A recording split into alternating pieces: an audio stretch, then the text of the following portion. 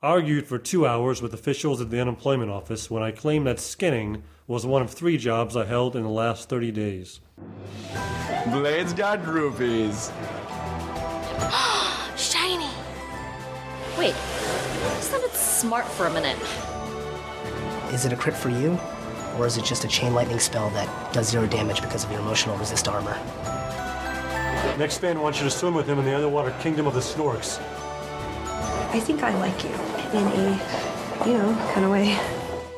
Hey, Guildies, it's time for another companion cast. We're going to be covering episode number 4. Wow, what an episode. Wasn't it incredible? I loved all the cameos. We had such a great time shooting that. It was so much fun. We introduced new characters who are so wonderful. We had a lot of extras, which was great. And this podcast is going to be chock full of interviews. I'm talking to some of the celebrities who made cameo appearances. I'm going to be talking to some of the extras. And of course, I'm going to be talking to the cast. Lots and lots of good stuff. So I hope you enjoy this episode, and let's get started. Hey guys, I'm here with Sandeep, and we are talking about episode number 4. This is where Codex tells Zabu that she might like him, actually like him. Yeah, this is a fun scene. It was one of the many monologues I was given this season, which was different for Zabu. He had a lot of big speech moments, and I don't think it was since the My Princess in Another Castle speech that we've had this kind of one-on-one moment with me and Felicia. Or, maybe we did. Which I have to say, that's still my favorite speech of Zabu. Oh, thank you. The Princess, that's just perfect. Well, hopefully some of these will be pretty good too. This was cool. I mean, it wasn't that speech. I guess it was broken up, but it was just a lot of clumps of dialogue that are usually reserved for Vork lines. So it was, we had to move very quickly, and this is one of those days that I actually prepared, which was nice. And had knowing my lines ahead of time made that scene a lot more easy. It was good. It was like a good emotional beat for Zabu and Codex, and I think just the way she handled the love story this season was smart. I'm here with Vince Casso, and we're going to be discussing episode 4 when you guys, I guess Vork comes up with the idea and decides to make some money off of you.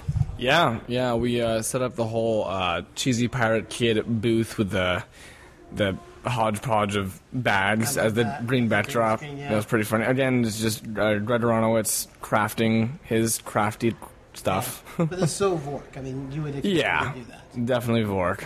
Yeah. How'd that scene go? It's a lot of fun. I mean, hey guys, this is Kenny. I'm here with Anthony. We're on the set of season 5. He is one of the extras, but he's a fairly prominent extra. He is dressed as, I assume that's David Tennant's Doctor Who, since you look like him. So that was a good costume there. Thanks for joining me. All right. So how did you hear about the Guild? This little extra thing. This little extra thing? I actually, following one of my friends back in Birmingham, which I just moved here from there about a month ago, she posted a link on Facebook. I just picked it up Wednesday. Nice. And went online and filled out the application and went from there. Nice. Now, are you a cosplayer in general? I am. I just go to Dragon Con every year. It's a big con in the southeast. Mm-hmm. Like I said, I just moved here, so I'm looking forward to Comic-Con, if I can afford to go this year. Otherwise, I'm a really big cosplayer. Now, are there other characters that you dress up as, other than who? I've got the Joker as one of my prominent ones. I've got a original pirate costume. There are a few others, like Tony Stark, got a Speed Racer. Nice. And then it depends on my mood. You do it a lot, yeah, great. And how's this experience been? Because today you're an extra for the big autograph room with all the celebrities. How's that experience been?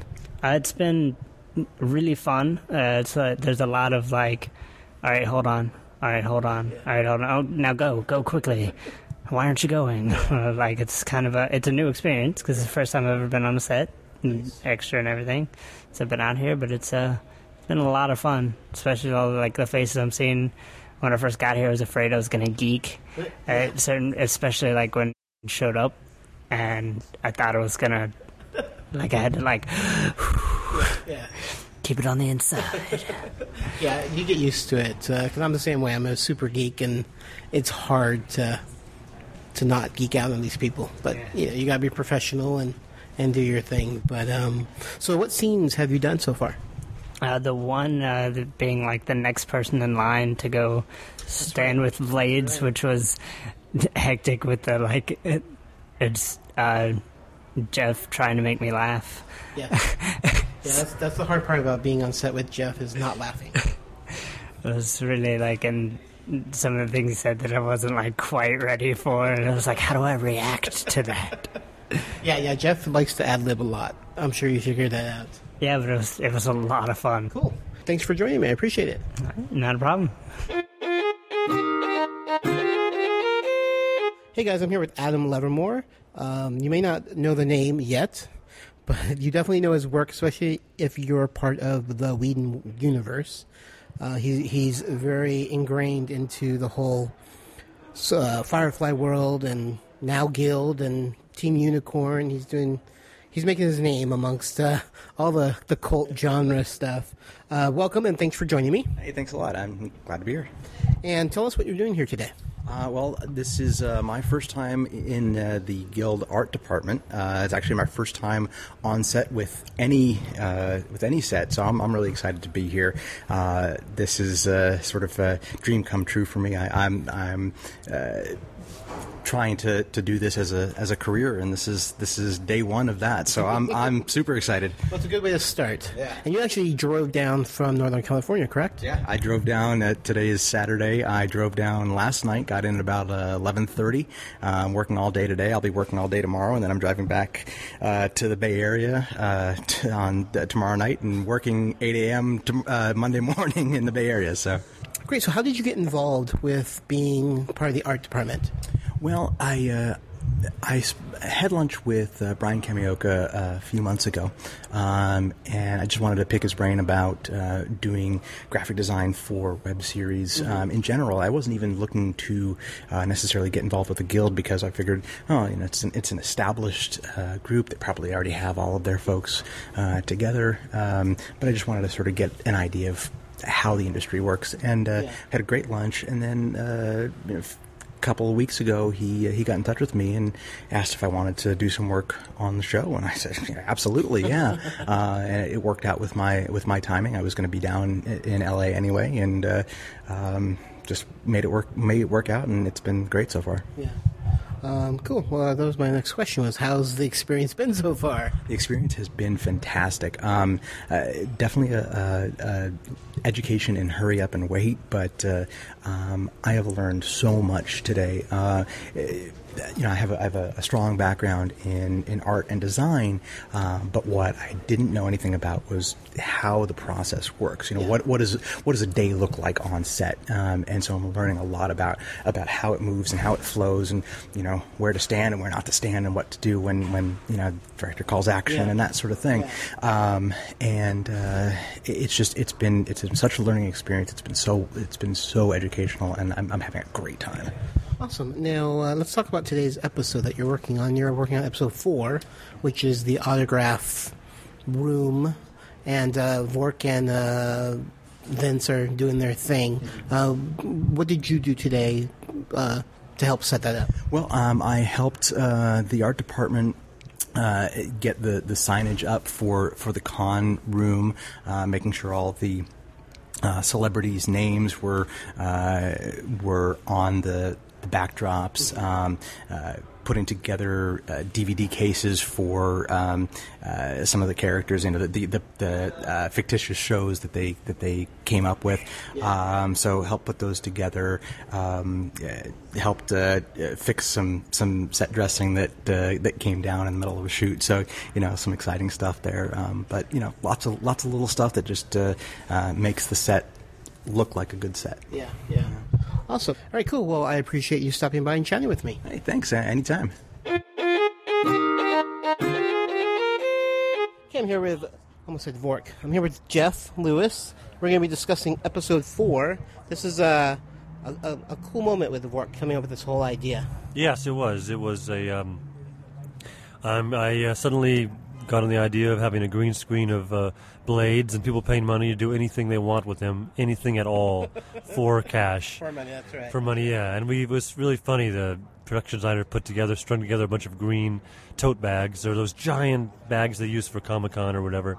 Which is such a Vork thing. Yeah. To recycle anything, to salvage anything he'd find. No, he wouldn't cycle, but he would salvage. Yes. And so they staples all these green screens, to make a green screen with all these tote bags. Yeah. And there's a long line, and it's pretty funny, yeah. Everybody gets to, and at the same time, Blades is figuring out he's got fans, he's got groupies. Yeah. And I know there was one particular line about Snorks. Yes. That you had a difficult time with. I did not. I'm sorry, I missed that particular time period. I was probably either too old, or I'm sure I was too old. I don't know. Snorks. I remember the Snorks, and you and I are about the same age. I think I was about 17, though. I think I didn't. I wouldn't be watching that. I think kind I was of maybe shit. a little bit younger. Yeah. We'll figure out our age difference soon. Yeah, we won't say it on camera. But I feel like it was like I added it up, and it was like when I was 16 or 17, which is probably past my cartoon. But anyway, it took me a little while. I kept on seeing the underworld. Sea or underwater sea or yeah. It was underwater, but you kept saying underworld. Yeah. So but I had it on the brain. Yeah, eventually I did. Yeah. As I always watch them do. not use it. They'll probably use the Death Star. I know, private parts on the Death private Star. parts, shaving the private parts on the Death Star. Yeah. Now, did you Which come was up with fun. that, or was that in the script? I think I don't remember who did it, but Felicia and I were just talking, and probably me. Private Parts sounds like That Jeff sounds like Lewis. you. But we sat around and I just said, let's think of some, she or I said, can we try some alts for this? I think Yeah. she wasn't happy with it either. I can't remember what the original one was, but Yeah. it was, whatever. Yeah. Cool. So, I'm here with Grant Imahara, and he is one of the featured autograph signers, I guess. How's it going? It's going fantastic. It's been really fun today. Now, how did you get involved with the Guild? I got a call from Kim Evie, who said, "Hey, we're doing this really fun thing. Would you like to be a part of it?" And I said, "Sure." I'm a true fan of the Guild. I love the series, and I said, "You know what? Any way I can help, I'm there." Cool. So you are a fan. So you did watch it beforehand and knew what it was. And how did you know Kim? We met at Comic-Con. I had actually met Felicia before that, but I hadn't actually watched the Guild. Okay. So I went to stop by Felicia's booth with the Guild and met Kim, and she gave me the first 3 seasons on DVD. And so I went home, I watched it, loved it, watched season 4 online. So it was really, it's a great series. Awesome. And how's the experience been so far? Oh, it's fantastic. It's really fun because this is a fairly small crew, and everybody here has worked on multiple things together. So you get a real family feel to it, which is really neat. And everyone's been fantastic. All right, thanks for talking to me. Thanks a lot. Hey guys, I'm here with Greg Aronowitz, and we're discussing episode 4 of season 5. A New Hope. A New Hope, yes. This one had some really, really cool art prop stuff in it. Actually, probably had one of the coolest sets of anything I've ever seen. Never seen it at a convention before. Let's go ahead and start with talking about the steampunk. Okay. Because it's an incredible booth. I mean, if anything, the characters alone are great, but the booth itself yeah. I mean, where did it all start with? Let's see. Where did it all start with? Well, were you panicking when you saw that because you knew that you had to do all these things. No, that was one of the first things I knew was coming. Like, after season 4, I started developing my own web series and talking to Felicia about it, and we would meet for notes and stuff, and she was talking about like trying to get into writing season 5, and I just remember early on she was like, I have no idea where this season is going. The only things I know I want to do is that it's a road trip to the convention, and because Claire is pregnant, she can't drink, so her addictive personality gets her into. She discovers steampunk and just goes crazy for steampunk. Early on in the process. This is all that she had. Yeah. She didn't know anything about she was basically like, 2 things I know for sure. Yeah. You know, Chewbacca's real. No. Two things I know for sure. They go on a road trip, and Clara discovers steampunk. Nice. And, you know, I was just like, yeah, that's really cool. I wonder.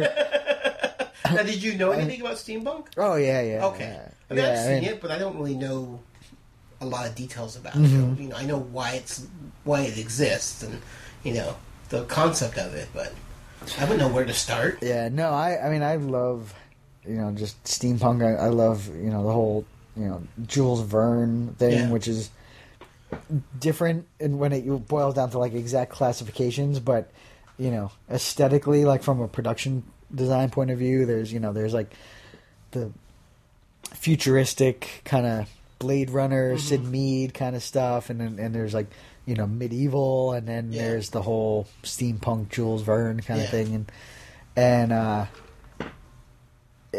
you know, I tend to use it a lot to just like add character and flavor to design. So, you know, again, like I used to work with Image Comics, and like right at the height, like in the, you know, early 90s, when Image first kind of took over and broke up the monopoly, and people were going crazy, and there were conventions, like substantial size conventions in every city across the country, and then, you know, in places around the world, and I would be sent to all of them, you know. So I've seen like every kind of convention you can imagine, from like the 3-table, you know, thing in the basement of a church to the, you know, multiple stories of a building in Manhattan. Yeah. And you know, I ran across a lot of steampunk. Like, I knew steampunk as an aesthetic, design-wise, but then on the convention circuit, I just ran into all of these, you know, steampunk as a lifestyle. Yeah. You know? And, you know, one of the things that steampunk people do, I mean, they're very much like the kind of people that are, you know, fully committed. You don't do like steampunk light, you know what I mean? You're like, you're either in or you're not like a Trekkie that's like, well, I'll put on unitard, and you know, it's like you're hardcore like the Klingons, or, you know, like the 501st, you know, that's steampunk, is like they go all out. And so what I really want to do with the booth is like just capture that whole thing. And what I love about how Chris and Sean shot it is a lot of times in those scenes we're like in the booth, like you can almost forget that you're in the convention. You know, they have their own little world, you know, and I just love all the things that developed even beyond the script, like the fact that, you know, they have their own little stage, and you know, they have their velvet rope that just isolates them when it's tea time. They can't be bothered. You know, I mean, it's you're right, they're in their own little world. They just block out everyone. They just block everybody out. 100 people walking by them, they're still sipping tea. Yeah, they're not interested in selling their wares when it's you know, their personal time. Yeah, and yeah, the dynamic of the characters just added so much flavor. But I really wanted to give them a backdrop, and you know, and it's always this way. I'll say every production, but specifically like the low budget productions where people just start trying to strip away what they feel like is impossible, you know. So the initial meetings were just like, well, if we could just have, you know, if we reach out to the fans and get some steampunk stuff, and, you know, goggles, I guess, are synonymous with steampunk. So that's, Felicia kept saying, if we just have a bunch of goggles, you know, we'll just have a bunch of goggles in there and everyone knows steampunk. And I'm like, what? Like, I don't know, you know, like we'll just have shelves with goggles on it. And in my mind, I'm like, this just needs to go as far into, you know, be as immersive in this world as possible. So, you know, we were lucky enough to be able to work with Sean Strider, who is big in the steampunk scene, and he kind of helms the Labyrinth of Jareth. Mm-hmm. How is that, Jareth? Jareth. Yeah. His name. I keep wanting to say Jared. It's not Jared. It's Jareth. Jareth. Which is like a huge costume ball. Yep. And, I knew that they had just a lot of stuff, wainscoting and knickknacks, and they had that really cool, just steampunk, like, laser That's awesome. cannon, Yeah, because I know a lot of that you built. Yeah, it was a mix. But then a lot of the bigger prop items, like the wings, like the hang glider. That was, like the Da Vinci wings. Yeah, that was purchased. Or that's not purchased. It was borrowed. It was borrowed. Pre-made. Yeah. Someone made that themselves. Yeah. Yeah. Yeah, that was stuff that they had for their steampunk shows and for the LOJ, and it was, and that laser cannon thing, that ray gun, is actually like huge. It's the in its real form, it's like 20 foot tall or something. Really? And they actually took it apart for me and figured out how to like condense it so that it still took up a majority of the booth. But the whole convention was the fine line between trying to have enough space that you can shoot and move around, but try not to have dead space to where for the viewer it just looked fascinating. And so I really packed that steampunk booth. And then another friend loaned me the Man Mover, which was like a French World War II vet, like automated wheelchair. Like you pump the handle and it moves. Oh, is that how it moves? Yeah, oh, yeah. Cool. You like pull the handle. It's one of those funky like 1940s things. And it was all steampunked out, though. Yeah, and then he had made it all more steampunk, but it was an actual existing thing that he just like went crazy on. And then there's all the hand prop stuff, which I made from scratch. That is what they interact with, and there's also more set dressing that came from Clockwork Couture, and Donna was super helpful. They did all the outfits. For them, which were amazing. And I know she wanted to raid your. Yeah, she wanted it all. She loved every bit of it. Yeah, which is good because she is like a, she's our expert. She's the expert. She's like a leading force in the steampunk culture. So to get like her, approval, and that's one of the things I kept saying is like, steampunk is one of those things that it can be broken into like levels or degrees, and there is a day-to-day steampunk lifestyle that is, I wouldn't say they would blend in to what's considered normal society, because they're definitely wearing like petticoats, but it's not the super fantastic. They're not wearing like wings that expand and have no, they're just more Victorian. Yeah, it's just more of a Victorian style with little bits of metallic and metal and some mechanics. But I really wanted to go for the biggest, grandest kind of idealized, fully functional mechanical steampunk. And it's great is that you actually have cogs in the booth at work. Yeah. I mean, I know you can only turn them on at certain times because they make noise. Yeah, they made a lot of noise. But I didn't realize that until I saw them moving. Yeah, the cut, you'll see in the wide shots, you'll see them move, and then they weren't there when, but we just tried to add that flavor. I mean, you went above and beyond. I mean, but what makes sense is that steampunkers would do this.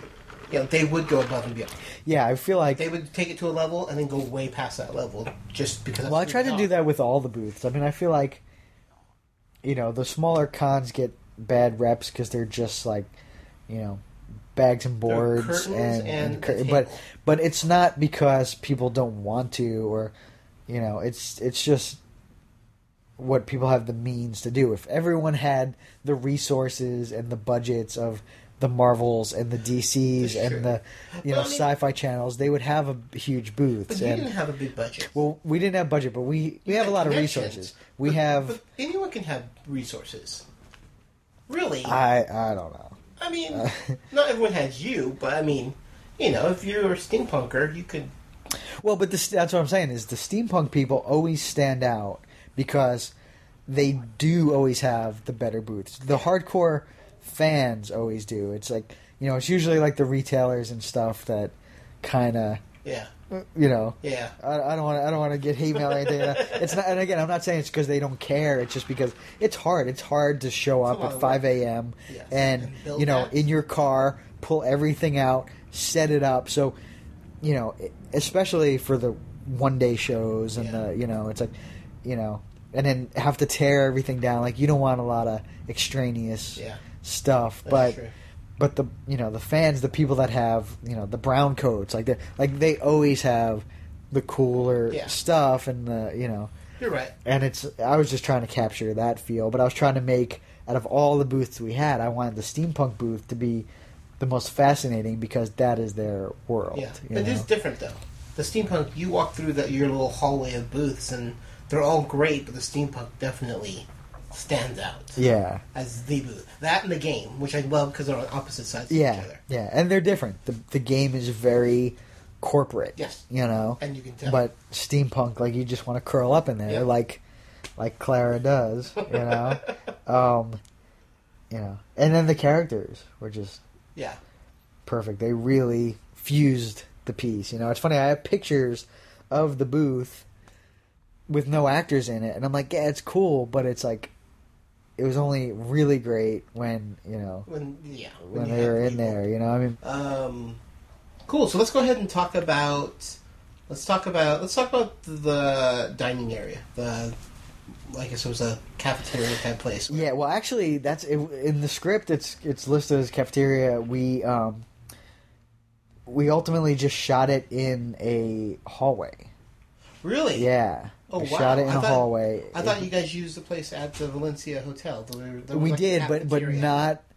That was for the later scenes. This particular scene we did in a hallway, and it's just Zabu and Kodak's just sitting down. He brings her some cookies that he made. Yeah. It's Adama's secret recipe or something. And that's one of the things too that slipped through the cracks, and it kind of bothers me. I got to try not to think about this because I'll start getting angry. But I should have made some crazy cookies. I should have made some weird. I don't know. But are they just regular cookies? They're just regular cookies, and you barely see it, but it's like. It was one of the things I knew what it was, and there was 100 million things happening, and it didn't seem like a big. And like halfway through the scene, as they're filming it, I was like, "Damn it! You know what I should have done?" And I was like, but yeah, it's only so much what do you do? You got to let some things go, But yeah. So the most interesting thing about this scene, though, is that this is, at this point, like our third hotel. Yeah. So this is in Valencia. Yep. And we ended up having a little bit of trouble. I won't go into politics. But we definitely kind of got, bumped around. And all the places we were supposed to be able to shoot, we couldn't shoot in. And so this was supposed to take place like in a food court. Yeah. And Sean kind of looked at it. And he's like, you know what? I don't really need background. I could just bring. It's a moment between them. Yeah, the two of them, and we shot and we found a hallway that all the chairs and stuff that they're sitting in were actually against the wall on the opposite side, but it was super boring.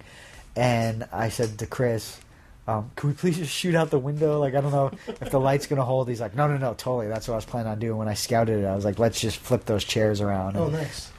So it gave it some depth. Yeah. And we put some people outside. And, it also, to me, kind of captured a little bit of, brought us back to the road trip. They were on vacation and, you were constantly in the hotel or in the convention. And I wanted to see, outside in the pool and some stuff. Yeah. So we got a little bit of that. And then there's the damn furry. That creature keeps showing up, and I think in the script, I forgot what was in the script, but the furry was eating something or drinking something, and when we were in Koreatown, the crew became addicted to boba. Everyone was going boba crazy. I don't remember any boba. Well, our hotel was right across the street from like the Korean Cultural Center Mall. We've seen video Felicia posted of them eating. Yeah, so we were eating all kinds of crazy stuff, and we were constantly getting bobas. So also at that hotel was the bar scene at the end of this episode, but actually it wasn't a bar. You guys had to. I mean, it was a Starbucks. Right. Yeah, it was. Originally, we were supposed to go up there and shoot the bar, shoot the lobby, and some things turned around with actor schedules, and we had to push the bar scene from first thing in the morning till after lunch, and I guess the hotel changed their mind and said we couldn't shoot in their actual bar because it would be open by that point, which meant that they expected a ton of people to come in drinking at 1 o'clock or in the afternoon. So I don't know. There were people there, though. I was surprised. There was one person. Really? While we were shooting, there was one guy in that bar. Oh, that's funny. It got busier as the day went. Well, I'm sure as the day, but while we were shooting, so it ended up that we could use there was a coffee thing, and it was actually officially a Starbucks, but it was an open kind of, little like a bar. Yeah, it was like a little thing in around. In the end, it probably worked out better because the shape of it was cooler. It was just more interesting, but it meant on the day when we found this out that we went from having a dressed hotel bar to a coffee nook that I had to turn into a bar. Yeah. Which meant that Red had to drive down to, the local, liquor store and spend a bunch of my money on alcohol that I will never drink because I don't drink. So, and we needed a bunch of it. We spent, hundreds of dollars to just kind of have a bunch of, and then we had to go in and Greek all the labels and everything and stick it in there, and it was interesting. It was a challenge, and of course that's the same thing as the food and stuff with the crew. Everybody's just like, "What are you doing with all these bottles?" I was just like, "No, nope." Yeah. They're actually all in my bathtub right now. Oh, really? Yeah. So you still have everything? Yeah, because I have a second bathroom and I never use the tub, so everything's just like we put it all back in its boxes and cases, and it's just all in there. So I guess I'll have a party. Oh, yeah, one of these days. I'm sure there'll be some use. Yeah, it won't go to waste. It's not like it's actively being consumed in this house, But So I mean, how do you take things like that when things are just thrown at you? This was last minute. You didn't have any intention. Any warning? I mean, well, no, and I mean, it wasn't a production thing. It was a. Well, no, it's just a situation that. It was just a situation. Yeah, I mean, you deal with it. If it was any other show, it would just be kind of like going to the producers and saying, you need to send someone out and buy all this stuff because this is not in our plan. But it's the guild, we're all friends. My goal is to make the show as good as it can be, so I just kind of... But did they consider just changing it to a Starbucks? Or to a coffee house? They did for a little bit, but, if you watch the scene carefully, it's like... there's a lot of subtleties and that was Becker and I had talked about it, and it was like, well, number one, we didn't have Starbucks as a sponsor, so I would have had to have it be a non-Starbucks coffee shop, so it still would have been a bunch of Greeking out and everything, but the whole thing with the lawyer is that he's kind of like sleazy, like he's definitely not like a hip coffee shop kind of guy. He's like, meet me at the bar, Yeah. And the whole thing with Floyd was, he's kind of like a wormy, geeky dude, and then he like does the shot, and he's like, and it just wasn't It's not as funny with like espresso, or it's like So it was kind of like either way, it would have taken work, and it was just stronger. I felt story wise that it was a bar, and that they're doing shots in the middle of the day, and and because there's the whole thing like he buys him the alcohol, like he's totally trying to. He's liquoring him up. Yeah, he's trying to like seduce him into signing over this thing, and it just played well. So, okay. And then, when we were talking about the boba thing, because that was the one in that scene. Sean wanted the furry to have a boba, and then so we're in Valencia for that, which is not as culturally enriched as other parts of LA. So we were just like, do you have a boba?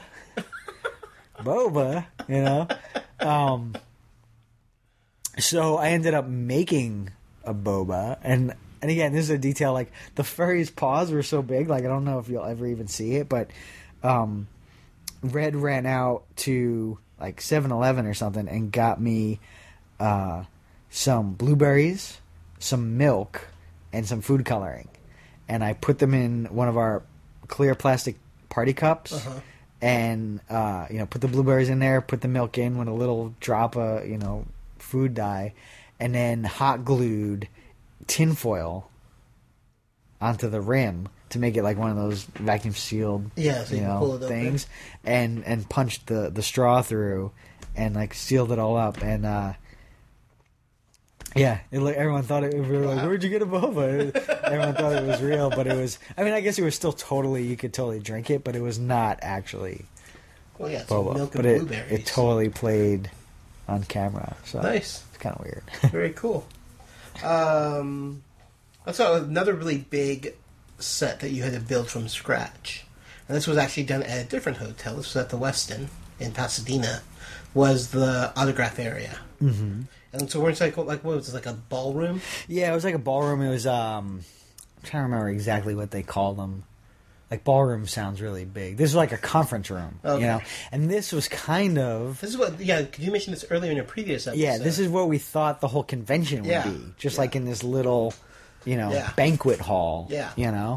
This is where, like, small corporations have... dinner meetings, and it's it's not really big, but it is, even for the big shows, even like a San Diego, where they have the autograph room, because you can have a couple dozen tables, and then all the celebrities go in there and people can line up. So it ended up working out perfectly. Of course, the and this is a different hotel again. Yes. So. The room that we ideally wanted was just like clean, square footage, and we knew going into it wasn't like this happened on the day or anything, but we ended up in a different room because the other one wasn't available, and it had like columns. They weren't in the middle, but so at first, your first instinct is always like, oh, that's I got to work around these things. But again, I feel like it worked to our advantage because it just created a layer of depth. I was able to put curtains sticking out from either end of behind the column, so it looked like there was another row and possibly even more to the room. But there wasn't, and and this we had to, when we did the Long Beach Convention Center, the Pipe and Drape was part of the Long Beach Convention. Yes. So we were able to just rent from the same place. Okay. They gave us, like, they did the whole room, and we just kind of commandeered a bunch for us, Yeah. And it was set up early, and then it went away. When we did this, we had to get Pipe and Drape from a different place, and if you'll notice, it's like a different color. Oh, I don't even think I noticed that. Yeah, I think... but it is the autograph room, so it is the autograph room.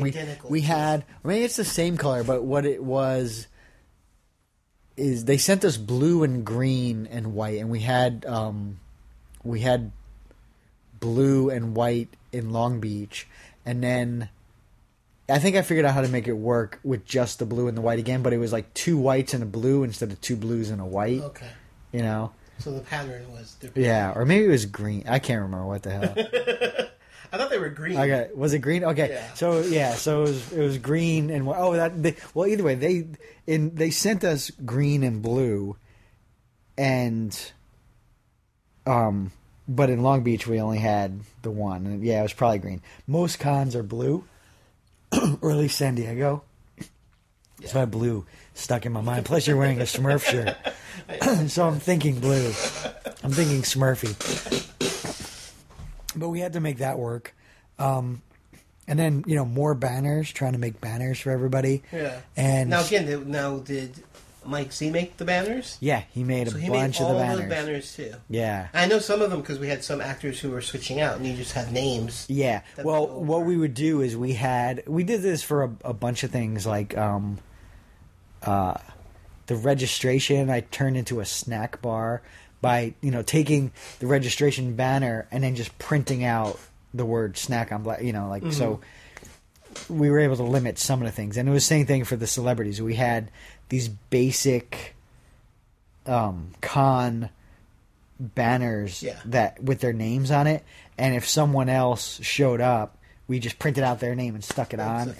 And I guess this isn't really art department, but this is just like guildy goodness, is that this was a crazy day. This whole season is just peppered with crazy days. Yeah, they're but I mean, like, crazy, like, fan wise, like all these celebrities and stuff, and that it's just in the flavor we were talking about of having like real products and real. Felicia wanted the convention to be like a real convention, like we were almost shooting at a location, so.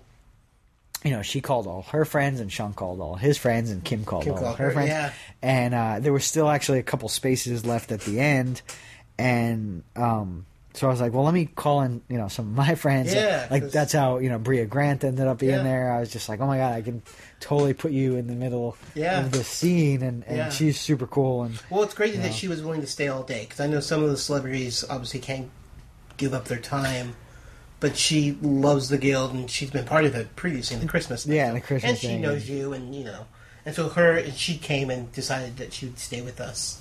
Yeah, well, that was part of the thing. It was like awesome to have everybody, but everyone had all these prior commitments. So we had this person from 10 a.m. to 11:22, and then this person from 11:15 to 1 o'clock. Makes it hard to shoot that way. Yeah, so it's very but it was just amazing to just see all these people there. Yeah, it was fun. I enjoyed seeing Brent, because obviously I'm a big Star Trek fan. So seeing Brent and Grant was from MythBusters, he was awesome, and Bria, because I just know her from Heroes, and since I worked with her previously in this special. And Jason Miller was there, who did all the Bollywood music videos. Yeah. And so, I mean, it was just fun to see these people. And there's more people which we can't talk about because they're not in this episode. They will be coming. They're there. This whole season, you'll be seeing more and more celebrities. But yeah, it was awesome to see Brent. He, because you own it, the bust, But I had worked with him previously for my company, Legend 3 Dimensions, doing the porcelain, cold cast porcelain busts. I had done a bust of him and got to interact directly with him to approve it. And he actually, when I was finished with my piece, he told Paramount that it needed to be the style guide, that I was the one who truly captured the likeness, and that if they were ever going to do a figure or any other company should get one of my pieces to actually use as the guide. So that was cool. So, but I hadn't seen him since then, and so it's been that many years. It's been a bunch of years, yeah. Wow. And but he remembered me, and he remembered the piece, and he yelled it out to the it was pretty cool. It. That was one of those moments where I was just like, I wish there was a behind-the-scenes camera here right now, because he basically announced the whole cast and crew. And all the extras, the hundreds of extras we had. He was just like, look at this amazing piece that Greg did. And half the people didn't know that you made it. Yeah, they didn't know who he was talking about. Oh. You know what I mean? Like, they didn't, a lot of people didn't put it together that it was the same. That's funny. And then he actually signed that piece for me, which I'm which so is jealous. cool. I have you signing mine, which is great, but yeah, that's just one of those weird things where I had never done that before. Like I have all these pieces that I had done of all these famous people, and people always bring them to me to sign because I made them. Yeah. And I'm sure people have brought them to the actors, but I've never had the actors sign my sculpture because there's like that weird separation where, in my mind, it's more like my sculpture than it is like them. You know what I mean? Yeah. But now I'm like, oh my god, I got to go and get everybody to sign one of these. I got to call up Jillian, and I got to get I'd be like, sign my Scully, because it was super cool. He signed it and he wrote, "Totally doesn't look like me." And then he was like, "Oh, is that offensive?" I'm like, "No, that's awesome." That's funny. And then Grant is totally cool. And I just found out he was impressed with your dinosaur heads. Yeah, that were sitting on his desk. He had the coolest time sitting there looking at those. Because he knows how all that works. So that's what was so cool to watch. Yeah, no, he's a master of that. Well, and that was like kind of the thing. Like, he wasn't last minute, but at first it was supposed to be an autograph thing, and it was just going to be like their name cards, and then they were going to bring headshots. And then, like 2 days before, Sean was just like, I really kind of want to busy this place up. Like, if everyone...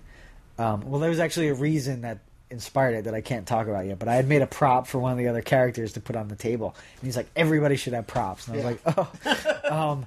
And, for some it was easy, like I just took the data bust for, for Brandon.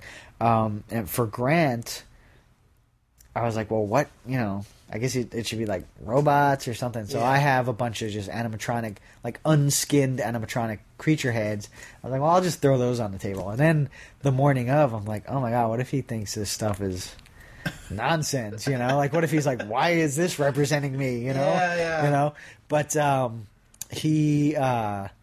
No, he totally dug it. We ended up talking a bunch of... He was very impressed with that. And he actually said that one of these times when he's in town that he'd get together with me and do a video blog for my blog on making something. And I just found out the other day, I think ILM tweeted a photo of him working on one of the miniatures from AI, and that is based on one of the design, like the concept models that I built for funny. AI. So he worked for... He worked for ILM. Oh, yeah, cool. He was a model maker, and I didn't realize that we actually worked on the same movies. But I also didn't realize that he worked on the larger scale. Because what I would do is, Spielberg would explain to me what he wanted things to look like, and then I would do these, different miniatures. Some of them ended up in the final movie, but a lot of times they were purely just to get the idea. And those would get crated up and shipped to ILM, and ILM would decide if they were going to do it in CG or if they were going to do it practically, or And but it turns out that I guess Grant was one of the people that would take my miniature, my design. Have you talked to him since then? No, I haven't talked to him since. I got to email him and tell him. Yeah. It was just a few days ago, and I was like, I looked at the picture. I'm like, that's my model, and I'm like, oh wait, that's the bigger version of my model. Yeah. Like, that's just so weird. That's funny. It's a small world. It is a small world. Very cool. Let's talk about, obviously, the main reason, the whole reason for having this scene was for Vork and Blades. Mm-hmm. And their money-making scheme. Their pirate kid. Their booth. meme. Yeah. Yeah. Yeah, I mean, that's, Vork figures out how to use Blade's internet fame to actually... make money. Like, they basically monetize instead of just doing autographs and stuff, which, we've seen that no one wanted Blade's headshot. You can have yourself filmed against a green screen and put into any backdrop you want. So we had made like swag bags, because every big convention you go to, you get like a sponsored bag to put all your comics and stuff in. The company, though. Well, I guess they do. Comic-Con does do. They're just crappy plastic bags. Like the booths themselves, like Warner Brothers would do gorgeous bags. No, but Warner Brothers is what you get at the con. Yeah, but these ones were like the Mega Game-O-Rama. Right. Well, because so I'm just saying it was actually we were trying to. The Warner Brothers bags are the San Diego convention bags, though. That's where that storyline came from. Okay. Yeah. You know what I mean? Yeah. It's just that Warner Brothers pays their like ads on the bag, but that is like if you go to. If you go to Wizard World in Chicago, it's a different bag with a different company, But we wanted, and we talked about the possibility of having like some kind of sponsorship on the bag, but it ultimately ended up that it was cleaner to just have our con. But we went with the green color. I was going to say, was that purpose? That was on purpose, yeah, because it was this whole reason. Yeah, for that reason. Wow, okay. And so they ultimately decide to cut them up and sew them together and make this half-assed, green screen. I love it. Yeah. Hey guys, this is Kenny, and I have a really special guest with me. She actually is in the episode of The Guild, and she is the slave Leia, the gorgeous slave Leia. Hi. I have Rylea with me. Hi guys. You may not know this, but she is also part of Team Unicorn. I am. She is also fashioned after, or Riley is actually fashioned after her. Yeah. So why don't we start at the very beginning? So how did you meet Felicia? I actually met Felicia while shooting Dr. Horrible. Okay. I'm a really good friend of Nathan Fillion's, and he knew what a Joss Whedon fan I was, and was like, you should come to set and see what I'm doing because it's amazing and incredible. So I was like, yeah, absolutely. What? Sure. Yeah. Come set. And then that's how I met Felicia. And we immediately bonded because we are both super huge nerds and both really, really love the game. And she's like, I play World of Warcraft and all these RPGs. What do you play? And I'm like, Halo. And she's just kind of gave me this funny look like, oh, I don't think I've met many girls who play FPS games. It's usually a guy's thing. I was like, no, I play with Nathan. We play with all these guys. Yeah. So it was really funny because even then she was like, that's really interesting. I need to use that for the guild. And lo and behold, next season, there's a character named Riley who plays FPS shooter games and kicks the shit out of boys in the game. So it's kind of it's kind of cool. Yeah, it was really cool. That's so neat. Yeah, it's so cool to become a character in one of the most popular web series. Yeah, a favorite character. I mean, Riley became. People love her. Really, yeah. I mean, love to hate her. Either or. Yeah, I think towards season 2, 3, or 4. No, 3. Yes. She became more. Yeah. She started hurting Zabu, because everyone loved Zabu. They're like, that stupid bitch. What? Yeah. That can't happen. Yeah, he can't be tied up in the closet. What's great, though, is that the interaction that you just talked about when you first met Felicia, it almost feels like the first time that Riley meets Codex. Where they do that whole FPS, and they have that little conversation. You know what? Yeah, actually, like a snobbery towards each other. Well, yeah. I mean, ours wasn't really snobbery, but it was more of a foreign thing. Like I was like, RPGs, what are those? And she's like, FPS games. Those kind of make me sick. So it was like two different worlds like coming together to form one. So, but it was really cool meeting her, and it was at the time actually. I think she had just, when she was working on Dr. Horrible, she had either just finished season 1 or was about to finish season 1, something like that. Yeah. And I was actually working on my own online project. It's this little parody called Saber. Saber, yes. I've seen Saber. Can you talk about that a little bit, how that all came about? Well, Claire Grant, who is one of the members of Team Unicorn with me, I met her a long time ago. We used to work at the Rainbow Bar and Grill on Sunset Boulevard as waitresses. And it was pretty much an all-girl crew there. But something happened, and we just both realized, like, oh my God, you like Star Wars? Wait, are you a nerd? Do you? And it just turned into this whole love fest between the two of us. Yeah. And obviously just talking amongst ourselves, we realized that we would do anything to be in a Star Wars movie. Even more so, we would do anything to have a lightsaber battle. Yeah. And then we realized we would do anything to do it on film. And we're like, why don't we do that? Yeah. Let's figure that out.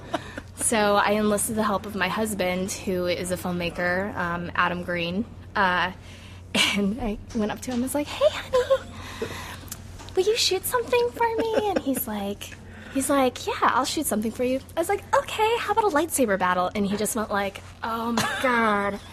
Literally like face palmed. Yeah. Just like, really, this is what you pick? This is like, this is so difficult. It's so hard. And I was like, I don't know. I just really want a lightsaber battle on film. So he helped us write it. So he wrote it.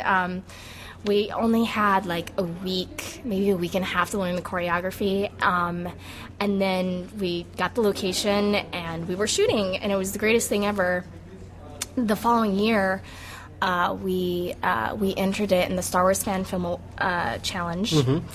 For those of you who don't know what that is, it's on Adam.com. Adam.com and Star Wars puts it together every year, and they look for all the different fan films from Star Wars.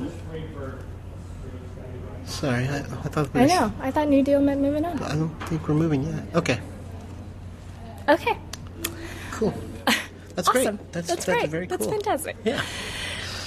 So we entered in the contest, and we actually ended up winning Best Action and Audience Choice Award, which was so cool. Not only to get those awards, but to know like George Lucas watched your fan film and was like, "That's a really, really good one." So that's really one of the highlights I think ever.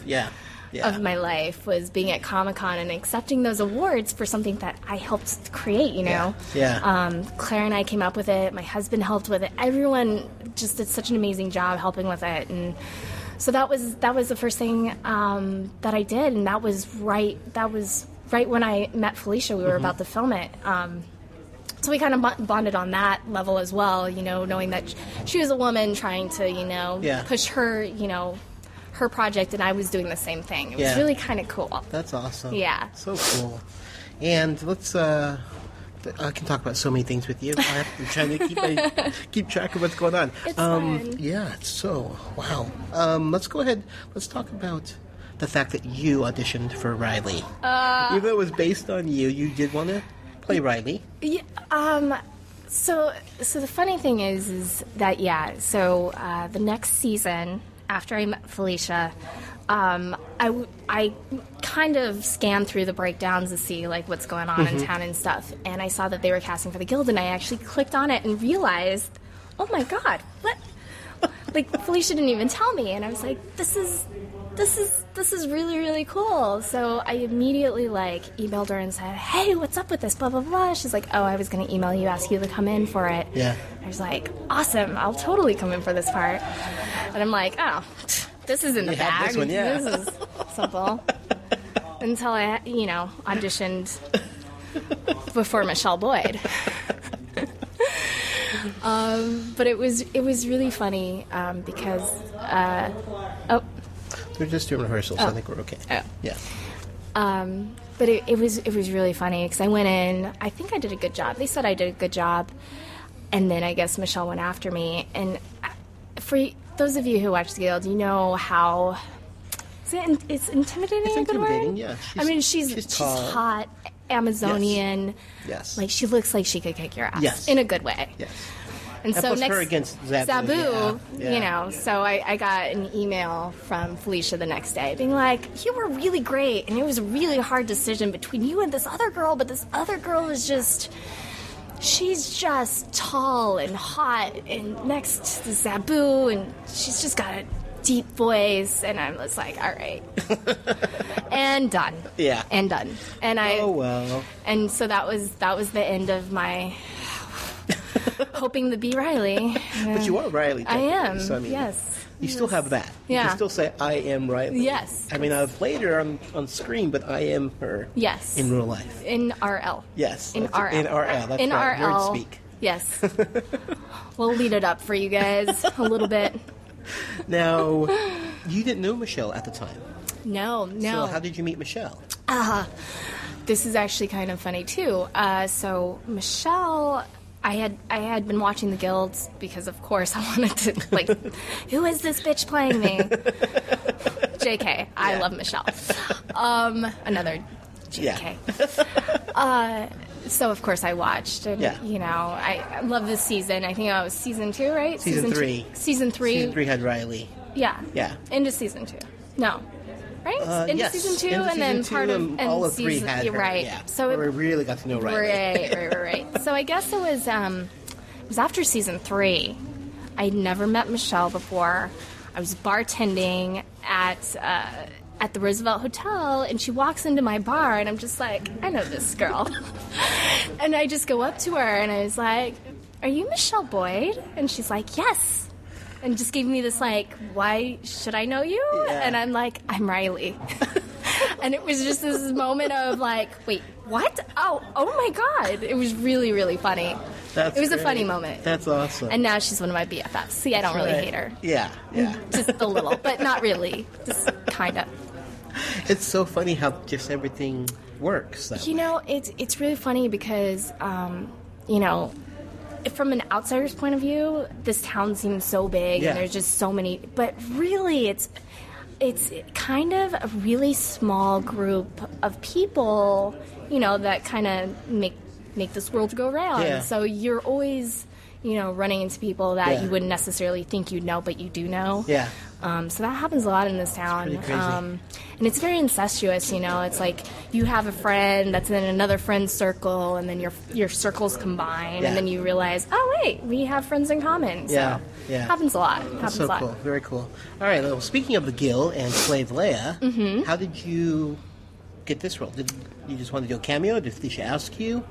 No. Are you known for being Slave Leia? D, all of the above. No. So Felicia's people got a hold of me and asked if I wanted to do a little cameo in the season, and I was like, absolutely, that sounds like fun. And then I found out I was going to be Slave Leia, and I was like, oh, badass. I have my own authentic, handcrafted replica Slave Leia. Very expensive Slave Leia costume. Yeah. And I was like, yes, I get to wear my Slave Leia costume. And then the whole joke of it being that Tink has a better costume than me. Well, the costume designer couldn't find a better costume than the one I have. So they very politely called me and asked if they could use my costume on Tink and put me in the store-bought costume. Nice. And, of course, being me on the phone and kind of like, not ambush, but, you know, you don't want to say no and you want to be a team player and you just don't have any time to react. I was like, sure. Sure, That sounds good. Of course, okay, bye. And I don't think I was really happy with that at the moment. I was like, why did I just say yes to that? You're a moron. Why can't you, like, stand up for yourself? Like, all these things going through my head. But the truth of the matter is, like, it's, you know, it being unseen and the characters, it totally makes sense. It's so you know, it's so funny. It's so good. But at the time, just being personally a cosplayer and personally having, like, spending all that money on your costume and personally wanting to show that costume off on you... It was a little bit of a letdown, and I was a little sad. Yeah, I was a bit of a sad panda. But in the end, it was worth it because the scene is totally hilarious. worth it. It was 100% worth it. Yeah. It's just like that personal. You can't describe. You just have a feeling about something. Yeah, it was that. But it's hilarious. Yeah, it's just so fun. Very so fun. Very cool. Yeah. So you're a fan of the Guild, obviously. Yes. Have you been watching since the beginning, or did you pick it up after, like, Dr. Horrible? Yeah, I actually, I didn't know about it until I'd met Felicia, and then immediately was like, oh, a show about gaming? I'm totally going to get in on that. Yeah. So that's kind of started, like, right after I met her, and then, you know, with the success of Dr. Horrible, then it blew up. Like, Felicia and I had plans. Like, we were like, oh, girl, gamer, let's hang out, man. Let's do things together. Yeah. Since Dr. Horrible, we still have not hung out because she got so big. Yeah. She got so busy, you guys. Busy. She's so busy. Yeah. Like, we're always like, let's plan lunch. Yeah, that sounds great. Years ago. has not happened. Has not happened. She's that busy. Yeah. But I just think it's great. It's such a, to see something on the web that is high value. It's important to me because I'm a perfectionist. Yeah. But if I'm going to spend time on something that somebody's like, here's an email, you should really watch this. I want to watch things that are not only entertaining but look good. Well, yeah. Because we were talking earlier about Team Unicorn stuff. Yeah. That has to be the utmost best. You don't want to do anything crappy. No, I mean, and the internet has so much of that stuff on there, and it does, just, unfortunately. Anyone with a camera can throw stuff up now, which is fine. Yep. I have no problems with that, but it's like, I feel like she takes a lot of pride in getting stuff correct and getting it right. You know, even on, like, little minuscule budgets, she figures out a way to make it work. And that's, there's something to be said for that. Mostly for people like me who, I produce with my own group, and I see that and I really, really appreciate it because that's what I aspire to do. Yeah. So yeah, it's great. It's such a great series. All right, so you've seen all 4 seasons. Which season would you say is your favorite? Ooh. That's a tough question. I really like 2. Okay. Really like, 2. I think 2 and 3 are my faves. Sorry, I'm just thinking about like where 2 ends, 3 begins, and so forth. Yeah, I really like 2. I think 2's my favorite. Cool. Yeah. Now, do you have a favorite character? Well, I want to say Riley. Other than Riley, yes. Besides the fact that your best friend Anne is based on you. Yeah. For some reason, I'm really drawn to that girl. I don't know why. Let's see. Who is my favorite character? God, they're so good. Yeah, it's a tough question. It really is, because that's another thing I love about Felicia. Like, all her characters are just so separate from each other. Like, they don't feel like the same. It's not like Diablo Cody, who writes all her characters that sound the same. And it's, I hate that, by the way. I hate that. I hate that. I'm like, they're come all on. so different and individual, and so you can like each and every one of them for different reasons. Which one is it? You can just say all of them. Some people can't just choose. I really love Clara. Yeah. A lot. Yeah. She's just... Other than being a horrible mother. That's part of the appeal. She's just so funny and so doesn't care about the kids. Yeah. So hard. Between her and Bork, I think. Those are 2 good ones. They're all but good. Zabu, see, it's too hard. Yeah. It's really, really hard. It's hard, to pick. Yeah, like I said, you can pick good things out of each one of them, and they're perfect. Yeah. So, all right. Well, now I don't have to tell you which character you identify with. No. Other than Riley, is there another one? Do you see a little codex in yourself, or do you see a little? You know what? Bork, I do actually. I'm kind of a closeted codex a little bit. I'm very like on the inside. I'm like, I stumble. I'm just not. I'm a little weird in social situations. Yeah, but we're all that way. Yeah, maybe. I don't know. But sometimes my social anxiety gets to me a little bit. Which is funny because you're so popular now. Do you feel yourself growing? Are you more comfortable with it? Yeah, no, I mean, I am, but, it's a lot. Sometimes you just got to go out there and, like, act it through, and it's like, a lot of times I'm like, oh, yeah, this is great, this is fun, and inside I'm like, I just want to go home and be in my pajamas.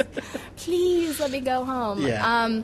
Now, I mean, a little socially awkward at times. A lot of this stuff, I guess, maybe I kind of see myself as when I was younger too. Like, there's a lot of different things, like being that outcast and just being into things that not a lot of people were into, and realizing you were just kind of the only person checking out the fantasy books in the library at high school, and no one else was looking up Hercules and Xena on the computer except for you. So there's that part of me that's a little, I can totally, feel and relate to that character a lot. Yeah. And I have to say, she is a real geek in real life, because I know people think that, I know there's that controversy at the time, but I mean, she's wearing a Star Wars shirt. She has is that a Rebel Alliance medallion necklace? Yeah. Look. Yeah. Nice. Right? May the Force be with you always. Nice. Yeah, so I mean, she's definitely geeked out right now. So yeah, I wish I could tell you guys that it's just like some kind of PR stunt where, you know, somebody just found 4 girls and put them together like the Spice Girls. It's not the case. The reason I became friends with all these girls and thought, oh my gosh, we should join forces was because I was like, wow, like I relate with you on so many different levels. Not only are you a geek, like I can talk to you about certain things, and it was just the 4 of us fit together so well that, you know, just us being, you know. Yeah, it's just you guys being you. Yeah. I mean, that's it, plain and simple. Yeah. 4 girls who love geeky things. We don't try to do anything we don't know, you know? And that's what's so great, is that... And you know, you look on Geek and Gamer Girls and you look on the YouTube site and just the comments back and forth between people. Yeah. These bitches are just models. Where'd they find these girls? And someone going in, no, they're not. You should do your research. And it's just really, really funny. Like, so you enjoy reading those things? You know, I try to stay awake, it's but hard. every once Some in a while you just gotta go. You know, the thing is there's people think it's safe to just bash people online. And, well, it's anonymous, and that so they would never say that to your face. Exactly, and there's no kind of... There's no repercussion. No. They can say whatever they want, none even if they don't all. Believe it. Some people just do it to get attention, and it's really, really sad. Yeah. But you know, you can't listen to that stuff. Yeah. You know, so none of us are. We're just going to continue to keep going on doing awesome projects. Awesome. Thank you so much for hanging with us. This was Thanks so for interesting. I having can keep me. talking to you, so I have to cut the line. This is already going on way too long. But before we go, I want to make sure the fans know where they can find you, what you're working on, what's coming out.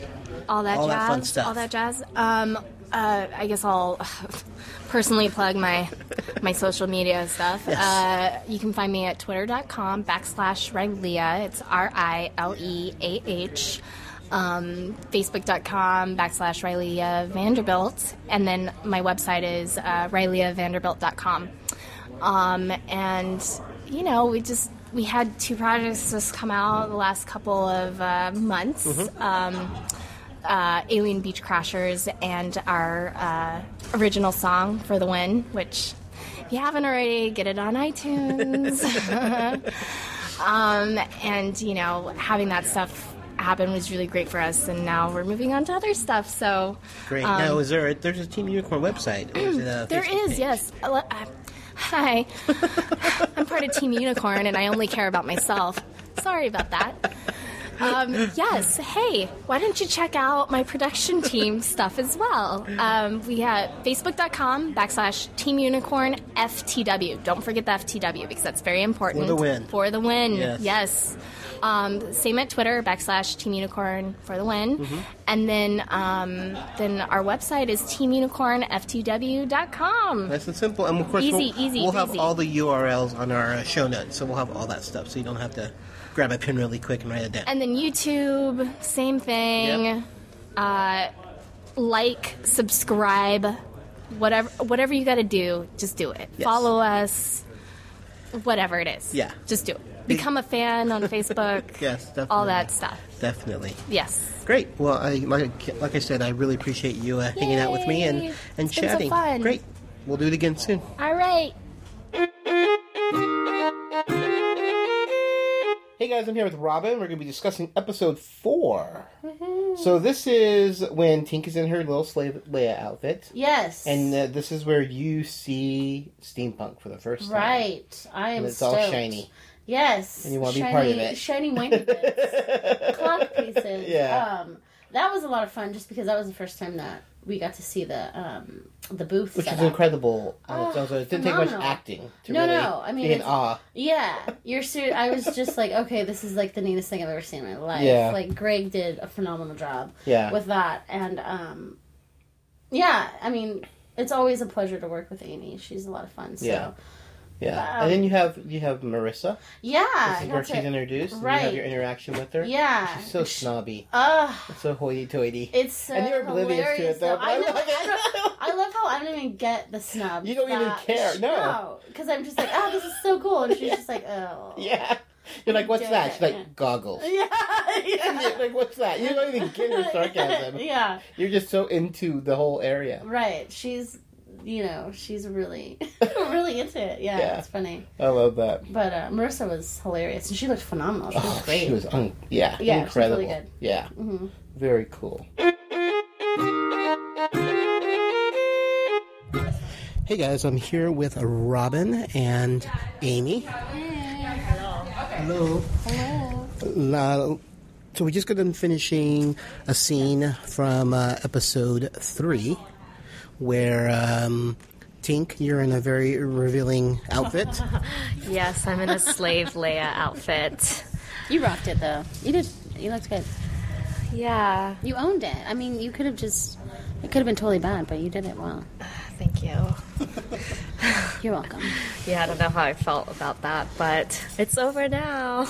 Yes. That was fun. And yeah, now you're in a cute Japanese anime character. Yes, I'm an anime sailor, I guess. They got me in all kinds of stuff this season, so... I know. Yeah. You look really cute. You look adorable. So in this scene, you guys approach Alina, who's played by Marissa. Mm-hmm. How was that? Oh, it was fun. She's so good. Like, I can't handle it. Now, you worked with Marissa on Date My Avatar. I did, yeah. She danced with me. It was so funny during takes. We would try to remember the dance. It's kind of failed, but but yeah, it's always nice to see her. And she pops up here and there, Comic-Con and all that stuff. Yeah. She's friends with Felicia, but it's always so nice to see her. She's always a good time. Yeah. Super nice. Well, thanks for joining me. I really appreciate it. Thank you. No problem. Thank you. We're going to run lines now.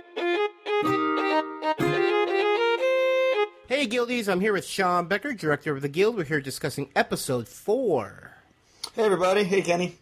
How's it going, Sean? Doing good, good. We're doing a late night session here. Yes, we are. And we're actually doing it over Skype. Normally, we're hanging out together when we do these things. I know. And I just have a killer chemistry. Yeah. But, both busy guys, and got to do what we got to do. The listeners want to hear your thoughts on episode 4, so we find time. Yeah, so let's get right into it. All right, sounds good. So this one had a fairly simple opening for Felicia, or for Codex. No one in the background. Yeah, in the first, I guess it's the second one with no one in the background because the season premiere had no one because we were at Codex's place. Oh, that's true. That is true, yeah. But as far as being on the road, it was the first one without Guildies or without Jenny Powell as the maid. Yes. Which is a reoccurring role for Jenny because she played the maid in Video Game Reunion. That's right. That's why you guys threw her in there as a cameo. That actually is what inspired it. Yeah, that's very, very funny.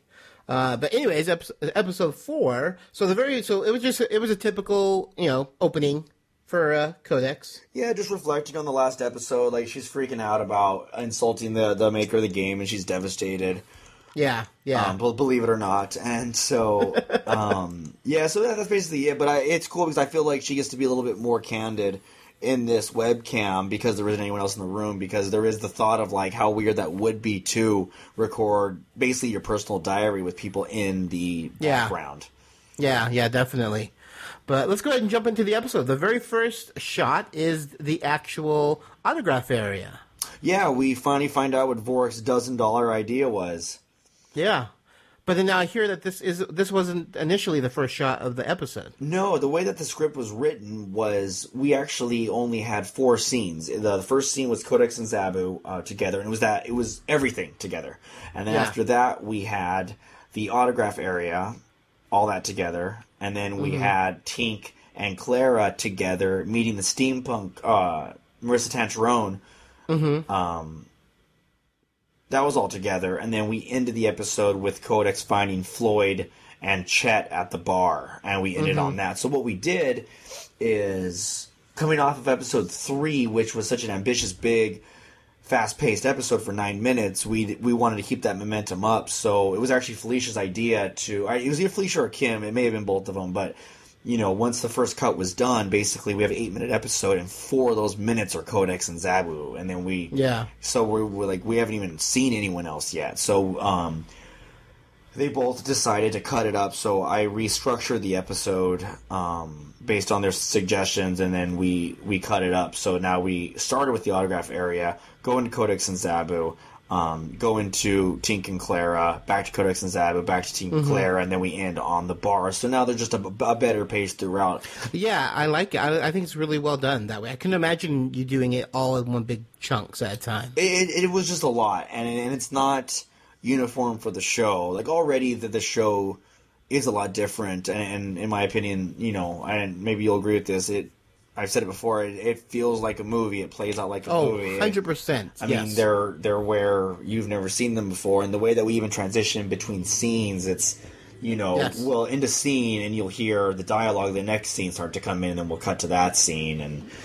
it's been a lot. It's been a lot of fun, and it's been a nice break from what we've done in past seasons. So. We wanted to just kind of keep that pace up, and for a web series, we want to keep it going and keep seeing what everyone else is up to, rather than dwelling on something for too long. So fortunately, there was 2 great little breaks in those scenes. One being Codex finally telling Zabu how she feels, cliffhanger, and then we come back to that, and then Clara seeing the steampunk booth. Cut, and then we come back to what she actually sees, which is the physical steampunk booth. Yeah. But now with the autograph room, we actually had quite a few celebrities in there. Yeah, we do. That's our first real exposure that we've got. I mean, with this whole season, we're seeing different aspects. Like, we've seen the convention floor, we've seen a panel room, we've seen. The individual booths, we've seen kind of the hallways, the outer lobby areas, the registration areas, and now we're getting into the autograph area, which is a staple of most conventions. Oh yeah, definitely. But I mean, I think in the very first shot we have Bria Grant, who is from Heroes, and she's I know she's a friend of Greg Aronowitz's. Yeah, she was in Battle Planet, which Greg directed, and I believe that's where they met. But he's known her for the longest time, and then she's about to start on Dexter, I think, now, too, which is great. Huge. And then we got Jason Charles Miller, both who are really good friends of Greg Aronowitz. Yeah, now just to interrupt really quick, Jason is opening for Toby Keith. I do know that. That is very cool news. So awesome. And he's going to be at a local LA country radio station. They're I think it's called Go Country, and they're doing their yearly, big concert that they do that they give tickets away for. He's actually performing there. That's awesome. Yeah. Yeah, I hear his name on the radio. It's so funny. Oh, that's funny. Yeah, I mean, yeah, Jason's great. I don't know if anyone who's listening to this, if you live in the LA area, follow Jason on Facebook, and he announces when he performs.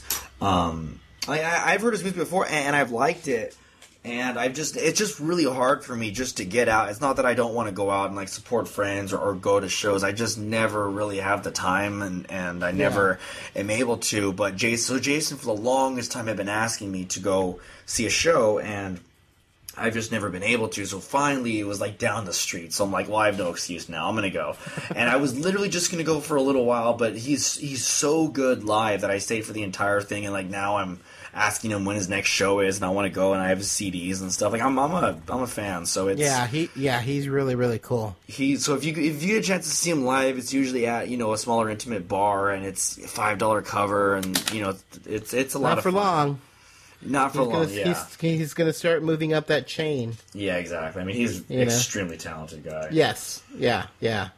So, I mean, those celebrities, actually, Bria, we also had, Bria and Jason stayed the entire day. They did, and they were actually a last-minute call because we knew who we were going to have in the autograph area, and it wasn't a lot of people. And the people that we did have, like Brett Spiner and Grant Imahara, they had to leave at a certain point to either catch a flight or goes. I mean, they're all very busy people, so that's why we've got them and Tom Link. It's funny, Tom Link is in the autograph area. We never see him more than in a wide shot ever. Yeah, he doesn't have any scenes. He doesn't have any signing things. He was just there. He just said, "I'll come show up and be an extra." So basically, we have Tom Link. We have Jason Charles Miller and Bria Grant all literally as extras in this scene. They just said, yeah, we'll come out for the day. Yeah. And I feel super bad because not bad because it worked out fine, but in the episode, I don't know which cut you saw, but it starts with them actually looking over, and Jason saying, "Who is that kid?" and Bria saying, "I don't know." But the problem is I didn't have the audio for that, so it was off of the camera mic and it sounded awful. So now it's just a glance, but it didn't add or take anything away having it or not having it. It's because Grant says the exact same thing like 20 seconds later. So I feel like I feel like it probably actually ended up working out better the same way. So if Jason's hearing this, I didn't cut your line, we just didn't actually have it. So and it was weird. We actually were hunting for it yesterday, and I was going through all the drives, and it just mysteriously that one take was just missing from all of our audio files. I don't know why. So maybe it was a sign. Oh, maybe. Well, yeah, you just said that we were talking earlier. You just or maybe it was bad media management. Actually, it was probably that. So you just finished this episode, literally a few minutes ago, and took it to FedEx and sent it off. FedEx this a few hours ago. Like I had to. Actually, the episode's been done. We spent like all day on credits. Just we have so many people working the season that like the credit like. The way we do this show, and I've mentioned this before, is, like, we'll have the assembly editor edit it, then the main editor will do, like, 2 or 3 rounds of notes, and then I'll take it over and I'll do my final round of notes. Mm-hmm. And then after that, I send it off to Chris Darnell, who shoots the show. He also color corrects it, and then Sean Oakley, who mixes the show on set, also does the post-mixing as well.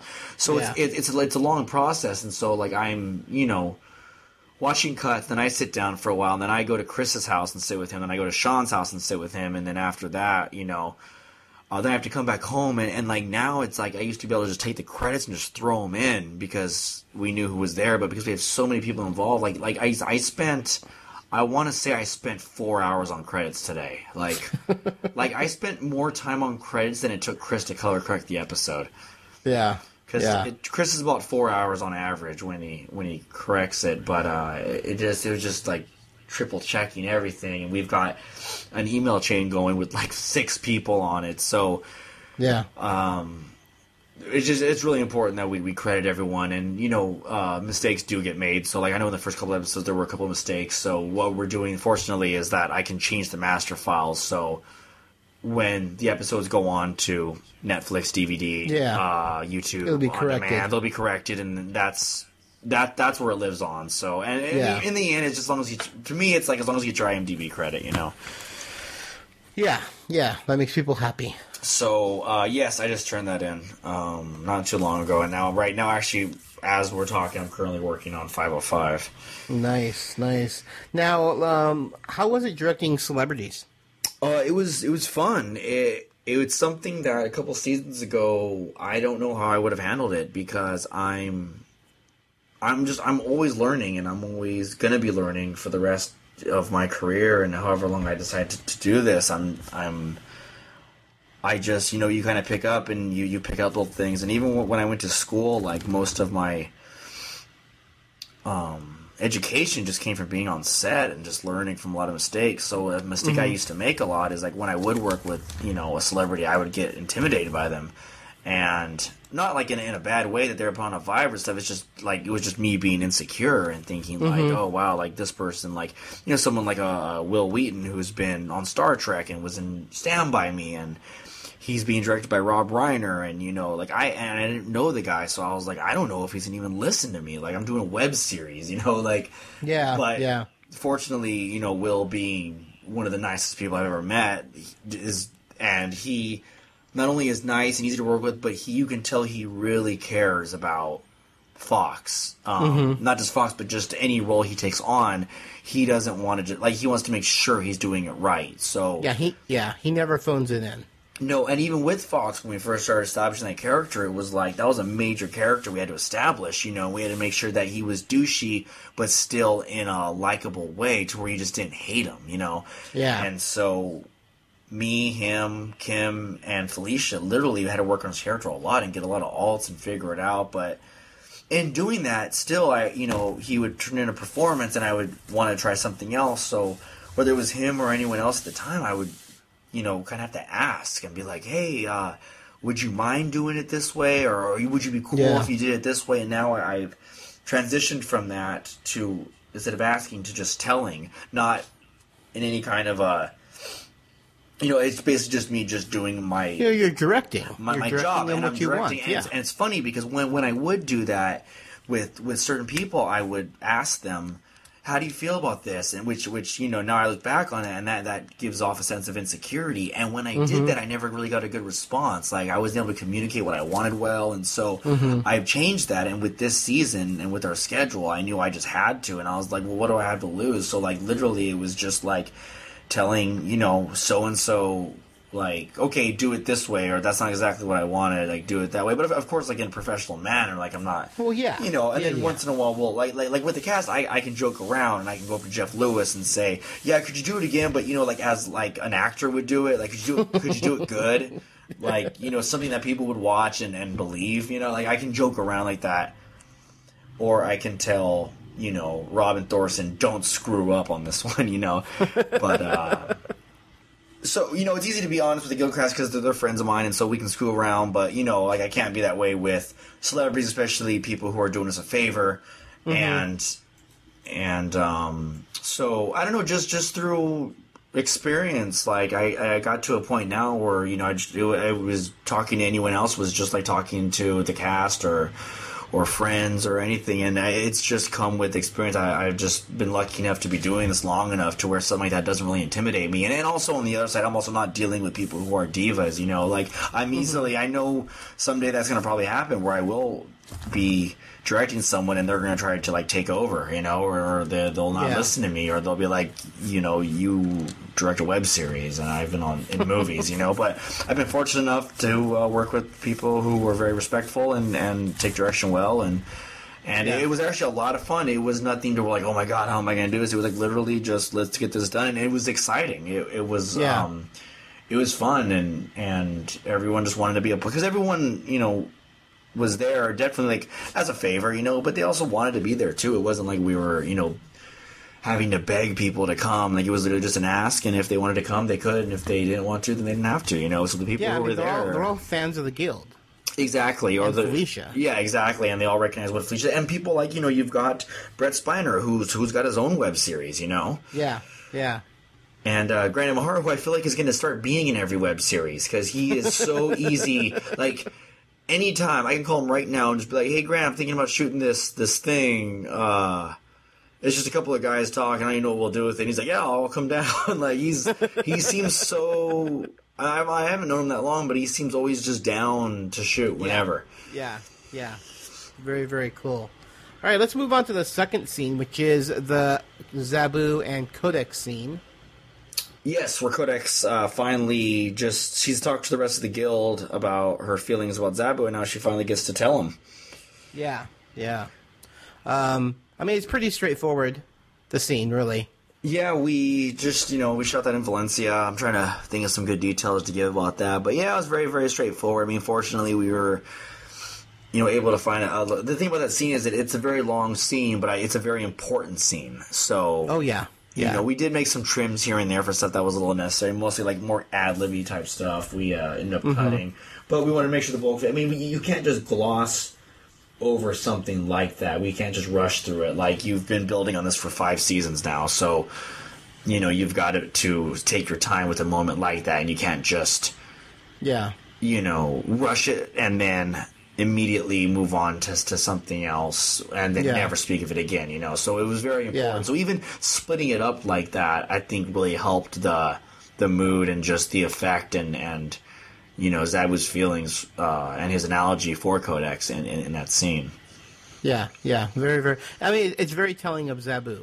He's probably the character that's grown the most.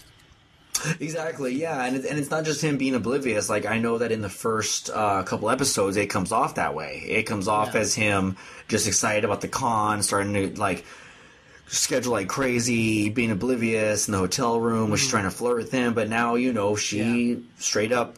She's very honest with him, and he's very honest with her, and we get an explanation on he's not stupid. He has a reason. So which is great.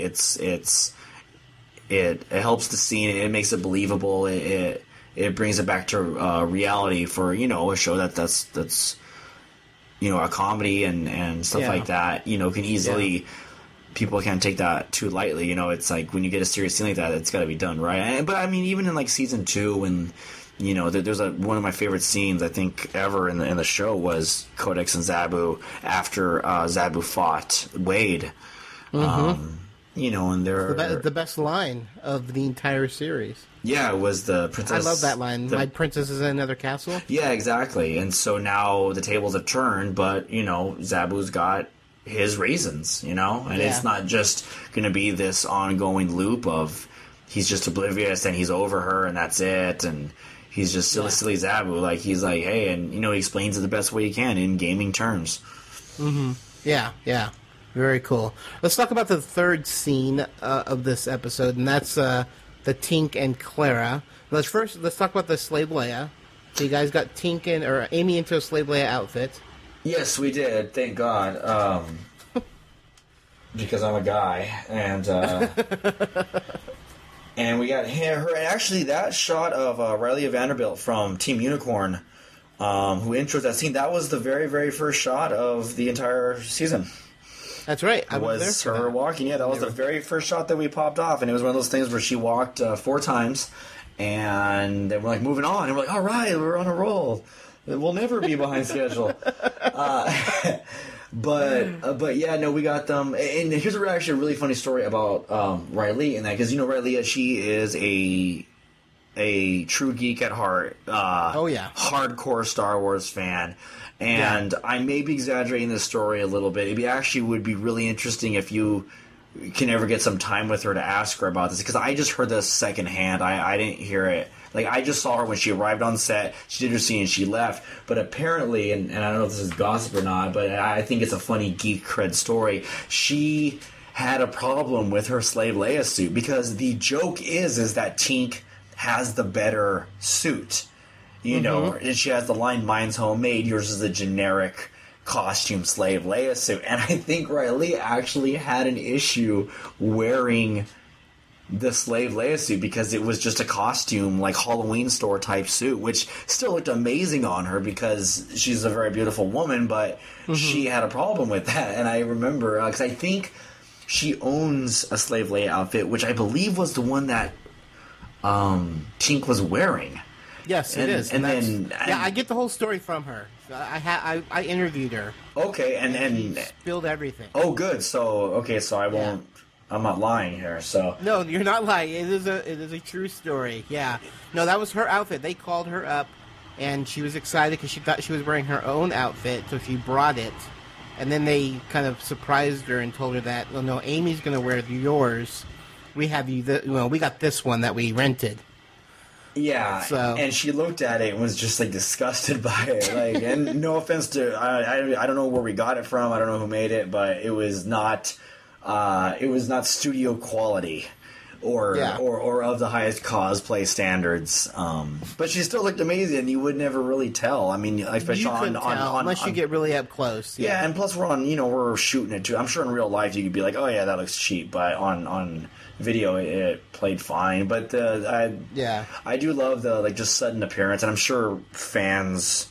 I mean, the fun thing about Tink, and this isn't really a spoiler, is you're going to see more cosplay from Tink, and it is fun to see like where she goes with it and all the different things that she does. But I feel like fanboys are going to, or just fans of Amy, or just hot girls in general, are going to go nuts for Tink in the Slave Leia outfit. So yeah, that was the first shot of the season. It's funny because you can tell because it's not as populated. I think overall, and it doesn't bother me. I don't know if it'll bother other people, but you will see that like some scenes we have tons of extras, and some scenes we have like 2 extras in the back. And I mean, for me, it doesn't bother me because it just makes the con feel larger. Like there's sections that actually aren't that populated, and that's true con. It is, yeah. That's exactly. It's true. No, it is true. There are parts of like even San Diego Comic-Con. I knew every section where I can go where there's only like 2-3 people. Yeah, like like 2 miles away at the IHOP. I don't know if Comic-Con's the best example. No, I would go. Have you ever been upstairs to Yeah, you know what? You're right. Room 34, 36, way in the back. Yes, where they hold the film festival. There's nobody over there. There's nobody there. There's like a few chairs, and there's just like sporadic people. That's where I used to go to relax. You're totally right. But yes, no, you are actually right. There is that one dead area up there. So no, let's talk about the steampunk and Marissa. Yes, the very first reveal of the steampunk booth, which was epic looking. Oh god, it looks so good. Yeah, it's funny because in that con, there actually was a real Comic-Con going on during that time, but we got that back area, so we had to build our own con. So we built the more Comic-Con style, like booths and giant displays, whereas the rest of the con was just basically just like vendor tables and like signing areas. So it was literally just a ton of tables. Tables and curtains. And that was really it. And then you come over to our place and we have booths set up with computers, and then we have a steampunk booth that's just like, it's awesome. And Marissa was just perfect in that role, and I got to actually go to the fitting for her when she did the steampunk, and we went to this place in Burbank called Steampunk Couture, which was it's a little steampunk shop. I don't know if you've been there, but you should go check it out. I definitely talked to the owner, Donna. Yeah, she's great. She's hilarious and filthy. She is. Yes, she is. I love her. She's great. And so I got to go for it was like playing dress up, and I think Felicia was very upset when we were texting her pictures of Marissa, and because we had her try on a ton of outfits, and then it just became dress up at one point, and even I had dressed up at one point. Like, it was fun.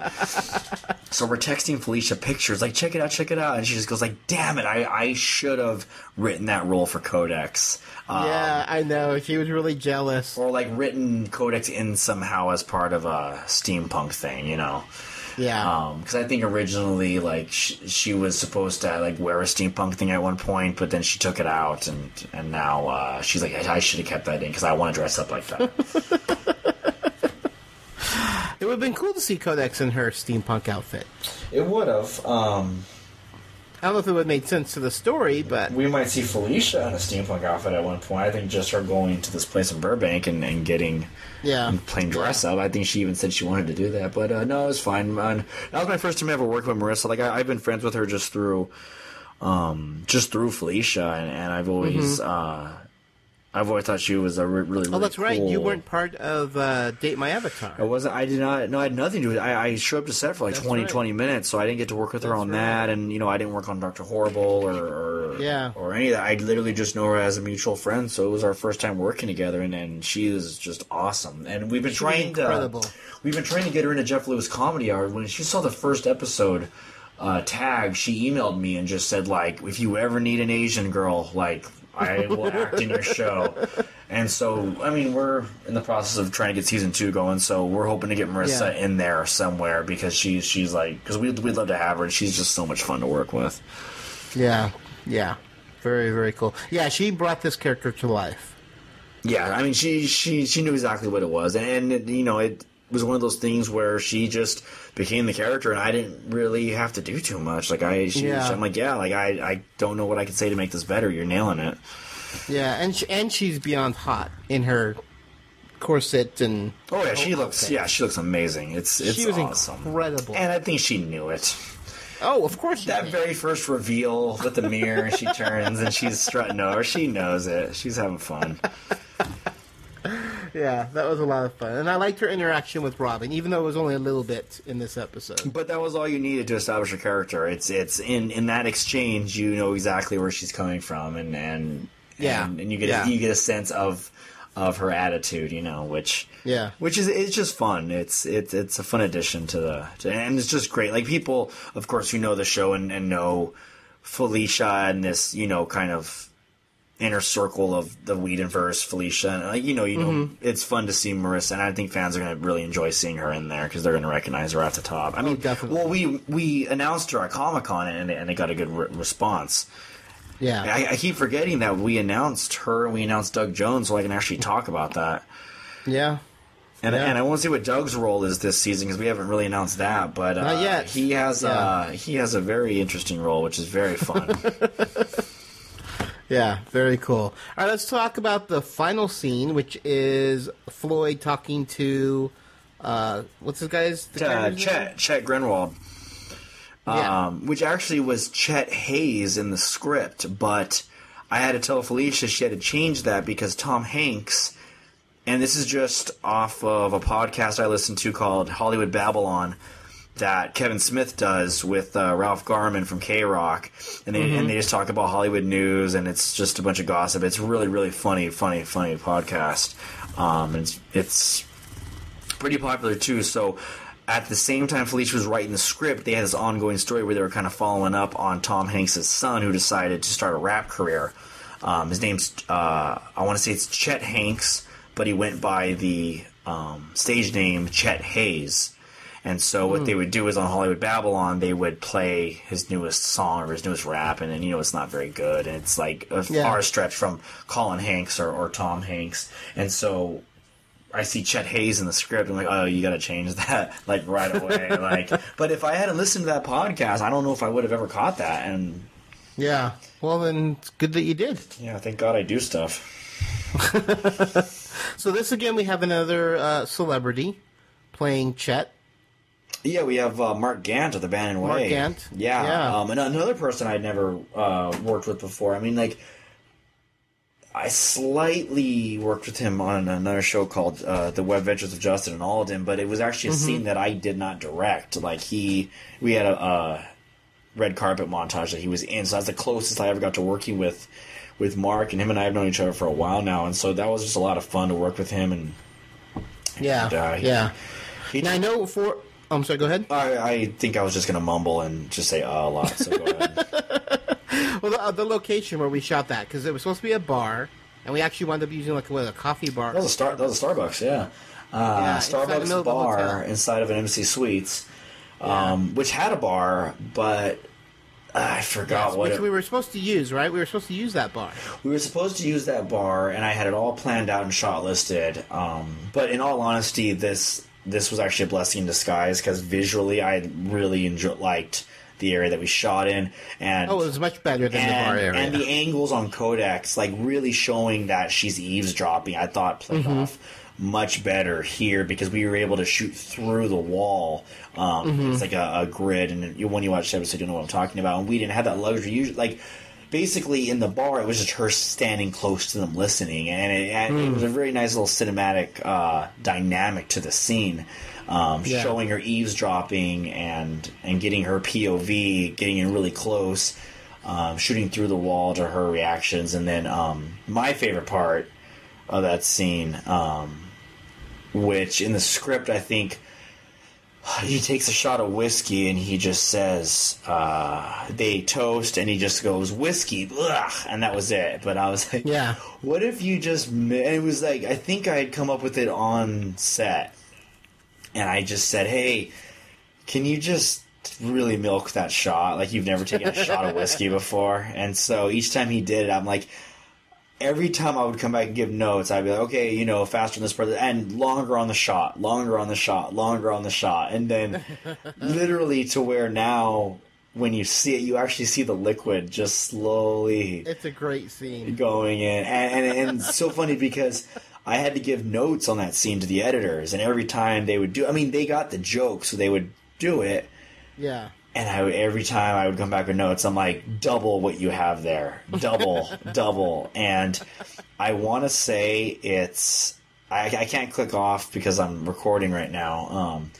I think it's over 8 seconds long. It's awesome. It is. It made me laugh so hard. It's an 8-second shot. And right before I shifted, I actually added 4 more frames to it. Yeah. I had to get as much as I could in there, and it makes me laugh so much. And every time he did it, there was a moment where he started coughing during it, but I just like the slow, silent, just sipping. And then and then Mark's reaction is just golden. Yeah, it was a great scene. So yeah, it's a good scene. Mark had a nice and little... we have Jeff Winkler's the bartender. Jeff Winkler, our line producer, is the bartender. Which I gave him credit for. Yes. As an extra. So he now he'll be line producer / extra. That's right. That's right. We have a lot of crew, I think, in the guy. I actually am in the show at one point this season. It's a very brief cameo, but I've actually seen this season as opposed to you just hearing my voice through a speaker box.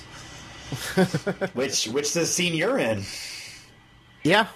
The Vork drive-thru scene. We should talk about past seasons more. So yeah, no, it's cool. Yeah, I'm really excited for the episode, and it was good. It was a relief to come off of something as big as episode 3 and go into episode 4, which was smaller in scale, but still on par entertainment wise. It still has a lot of those wow moments.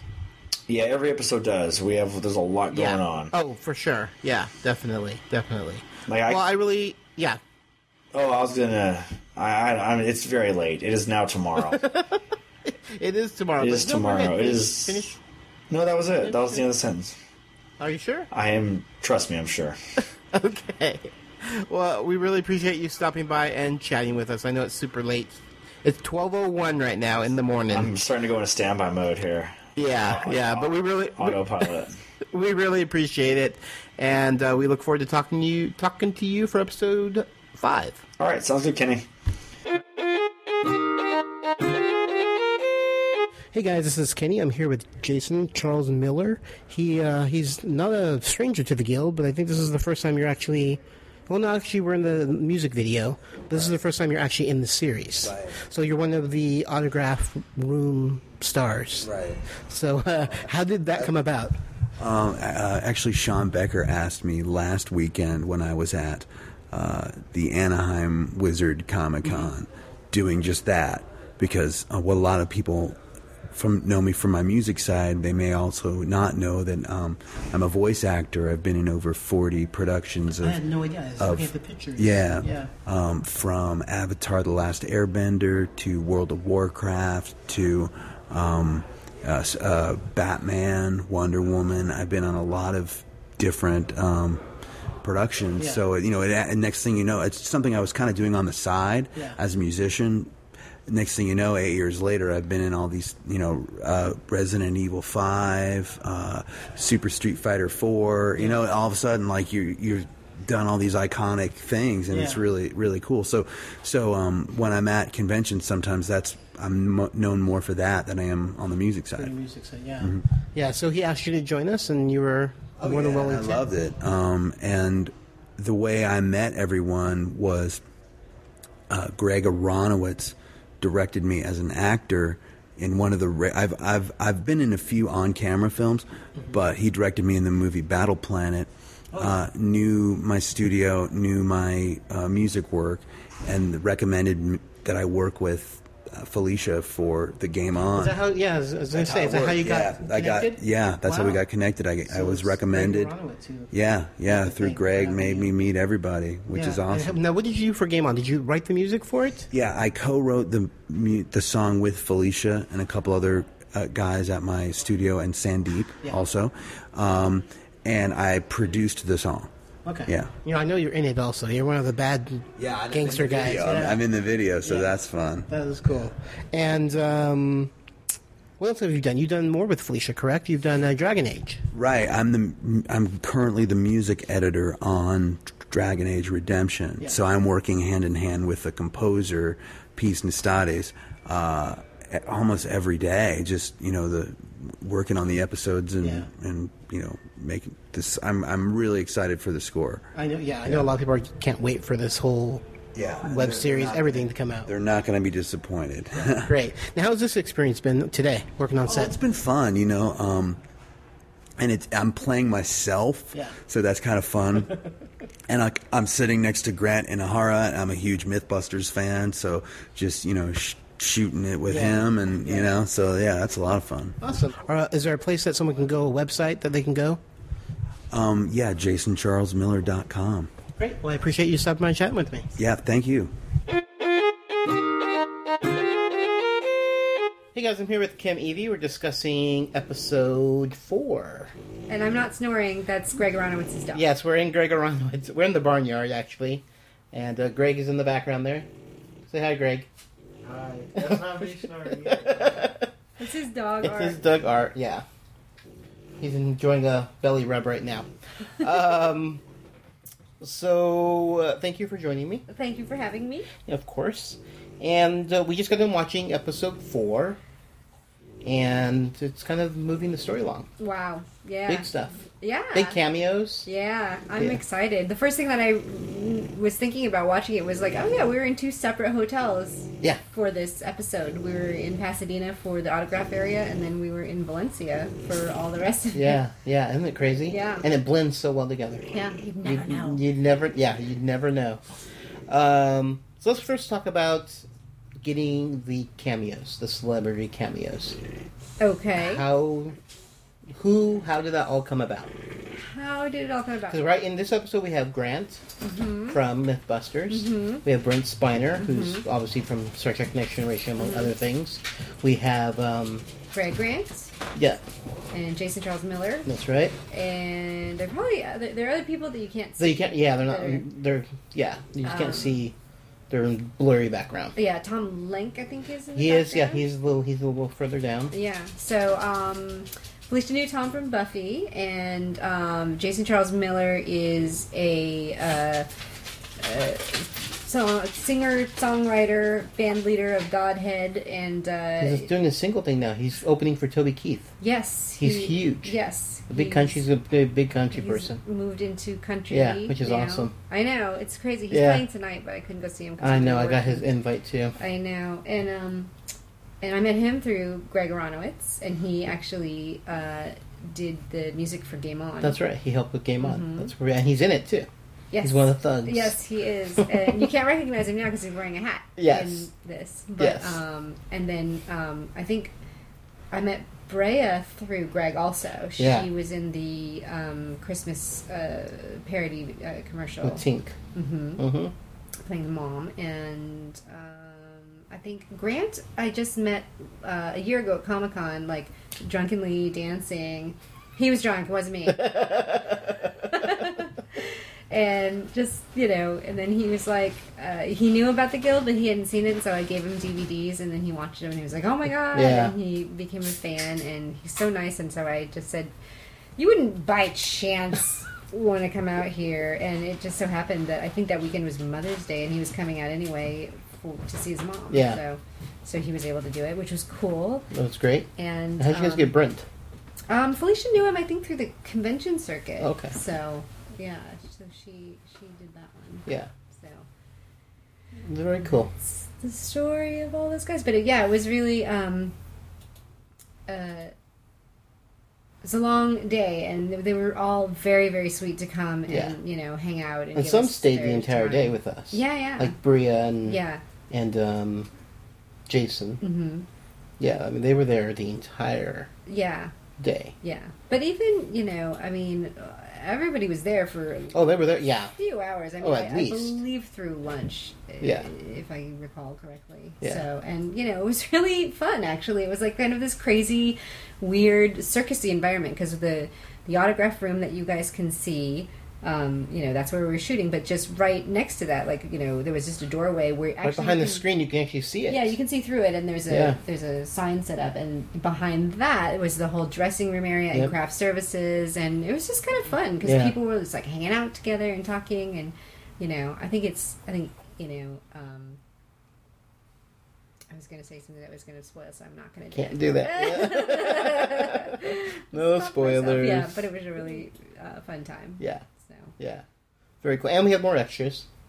Again. Yes, a lot of extras. Not this as time, many too. as the Long Beach one, but No, but there were about had 40. About 40, yeah, about 40, 50 of them. Yeah. So, and they were all in super good spirits, and that's right, we had to get it. We got an extra room for them Yep. to hang out into, and Yep. a lot of people dressed up, and Yeah.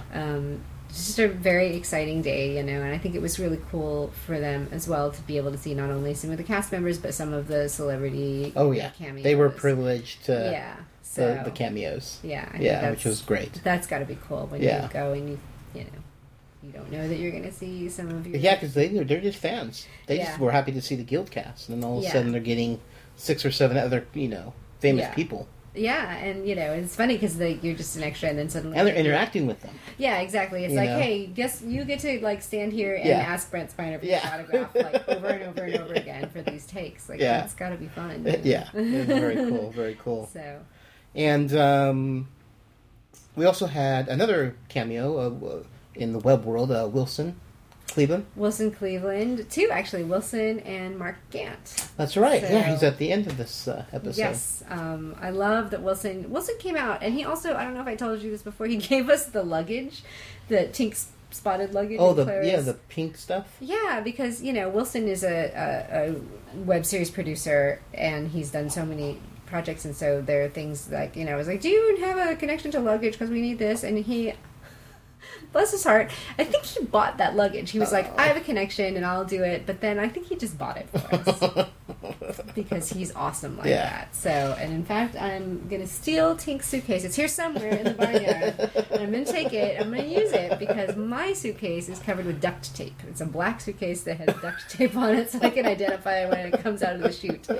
And this looks awful because it's duct tape that's been on there now for 6 years. So it's just, you need some new ones. Yeah, so I'm going to steal Tink's luggage and use it as my own. Nice. Now, how did you get Wilson and Mark? We... Friends of Felicia? Did you approach them and ask them? I think Wilson, Felicia worked with him. Yes. Because then he did the Trident. He produced the Trident thing. That's right. And then and at South by Southwest this year was the first time that I met him in person. And I think he maybe even jokingly said, if there's a role for me, and we were like, well, actually, this season is a big season, so I think there might be. And then Mark, oddly, it was funny because the breakdowns went out on, whatever they're called, breakdown services. And, a lot of actors check it. And so Mark had seen our call for, Haley's role, for the 22-year-old. And so he... jokingly sent us an email of hey, do you, I think he's like, I can be young and perky and whatever. And we were like, well, funny thing is, we actually do have a role for you if you don't mind being sleazy. That's great. So he came to you guys. That's kind of neat. Well, but the funny thing was with Mark, we had actually been thinking about him anyway, and we just hadn't sort of gotten to that point yet because, Haley was in the first episode, so we needed, we had the casting call, but we sort of hadn't gotten down to the other people yet. But he was somebody that I had been thinking would be really, really good in that role. And he just happened to want to do it too. I know, he's so cool. He's such a good actor. Yeah. Just and Wilson too. It's just it's fun to be able to watch your friends in there, and Yeah, it just makes it extra special. Yeah. But Mark is just so... I love... And the little... I don't know whose idea it was that he took the money at the end, That was great. That was probably his. I don't know. Yeah, I'm sure. I think it was his idea. Yeah, that sounds like something he would just ad-lib. Yeah, it was pretty damn funny. Yeah. So, and... But there's a lot of moments that just make me laugh out loud in this episode. And that's one of my favorite lines of the whatever of, what did she say? Fishing and or golf or something, or I don't know. In the monologue. Oh, in the monologue. Yeah. It's a very uninteresting way of talking about this. It's late, and I know that I have lots of work ahead of me, so my brain is not working so well. All right, let's move on to another scene. We have the Battle of the Slayblayas with Rylea. Yes. Part of Teen Unicorn. Yes, and I hope this makes it on the DVD too, because we sort of did a bait and switch with Rylea. She talks about in her interview. And, I encouraged her to because I knew that she was really upset about it, and then I felt horrible because basically, we said, hey, do you want to come and do this and be this Leia? And then I can't remember how it came about, but basically... I guess it's just because she said, I have my own homemade outfit, and we realized that the joke of it was that Tink's outfit was supposed to be way better than hers, but it was going to be really obvious that the costume that Amy was wearing was going to be sort of an out-of-the-package one, and that Rylea's would be actually much nicer, so we asked her to switch, and she was not happy.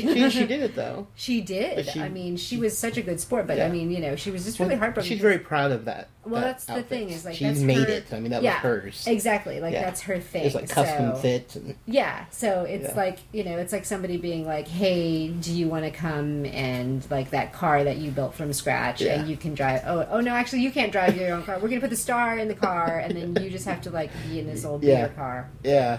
Yeah. Even though you totally, I mean. So I'm really But it's a great glad. scene. It's very memorable and it's very funny. Yes, and I'm just glad that she ended up doing it because you know you guys probably all know this, but she's you know one of the Team Unicorn girls, and their thing. I mean, they do a lot. They game but they also cosplay, and that is their deal. So you know, to ask her to wear a second-rate Leia suit is just like, it's not very cool of us, but she was very cool to do it. Honestly, you really can't tell that bad on camera. I know, you know, now that you look at it and you're like, they're both nice looking. Yeah, you wouldn't really. Unless you're a real hardcore cosplayer, I guess. Yeah, I mean, then you notice like the you know, like the detail around the collar, and I mean, there is a lot going on in her outfit, but it goes by so quickly that. You know, you're more kind of laughing at the joke and laughing at it reminds me of in season 1 how Felicia obsessed over this pink purse that Tink has to be like, you know, I wanted the mauve one, and then she throws it over her shoulder, and that's Felicia was like, oh, you're right, it's season 2. And that was there. I remember that one. Yes, and Felicia got obsessed with finding this purse. What? She called me a nerd. Because the line indicates that the purse had to be really, really expensive. And so Felicia was like, we can't use this Target purse. It's going to be so obvious that it's from Target. And she actually, like, she had 75 million things to do, but instead she drove to the Beverly Center and got a pink purse that was really expensive and then returned it. And of course, on camera, it's I remember because we couldn't toss it hard because we didn't want to damage it. Yeah. Because we knew we were going to be returning it. Yeah, and it's one of those things that, like, you know, you think that matters, and we thought it mattered with the Leia suit, and then it turns out on camera that it didn't really matter. So we learned our lesson.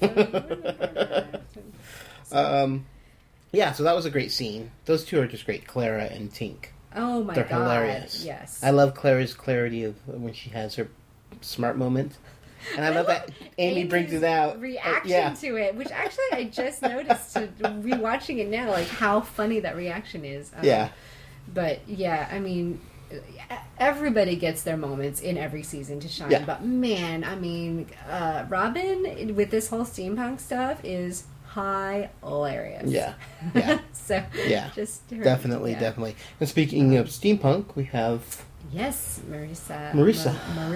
How do you say her last name? Tancharoen. Yeah, it's funny because if you look at it and you sound it out, it's like, oh yeah, it is Tancharoen. Yeah. But for years I called her Marissa Tancharoen.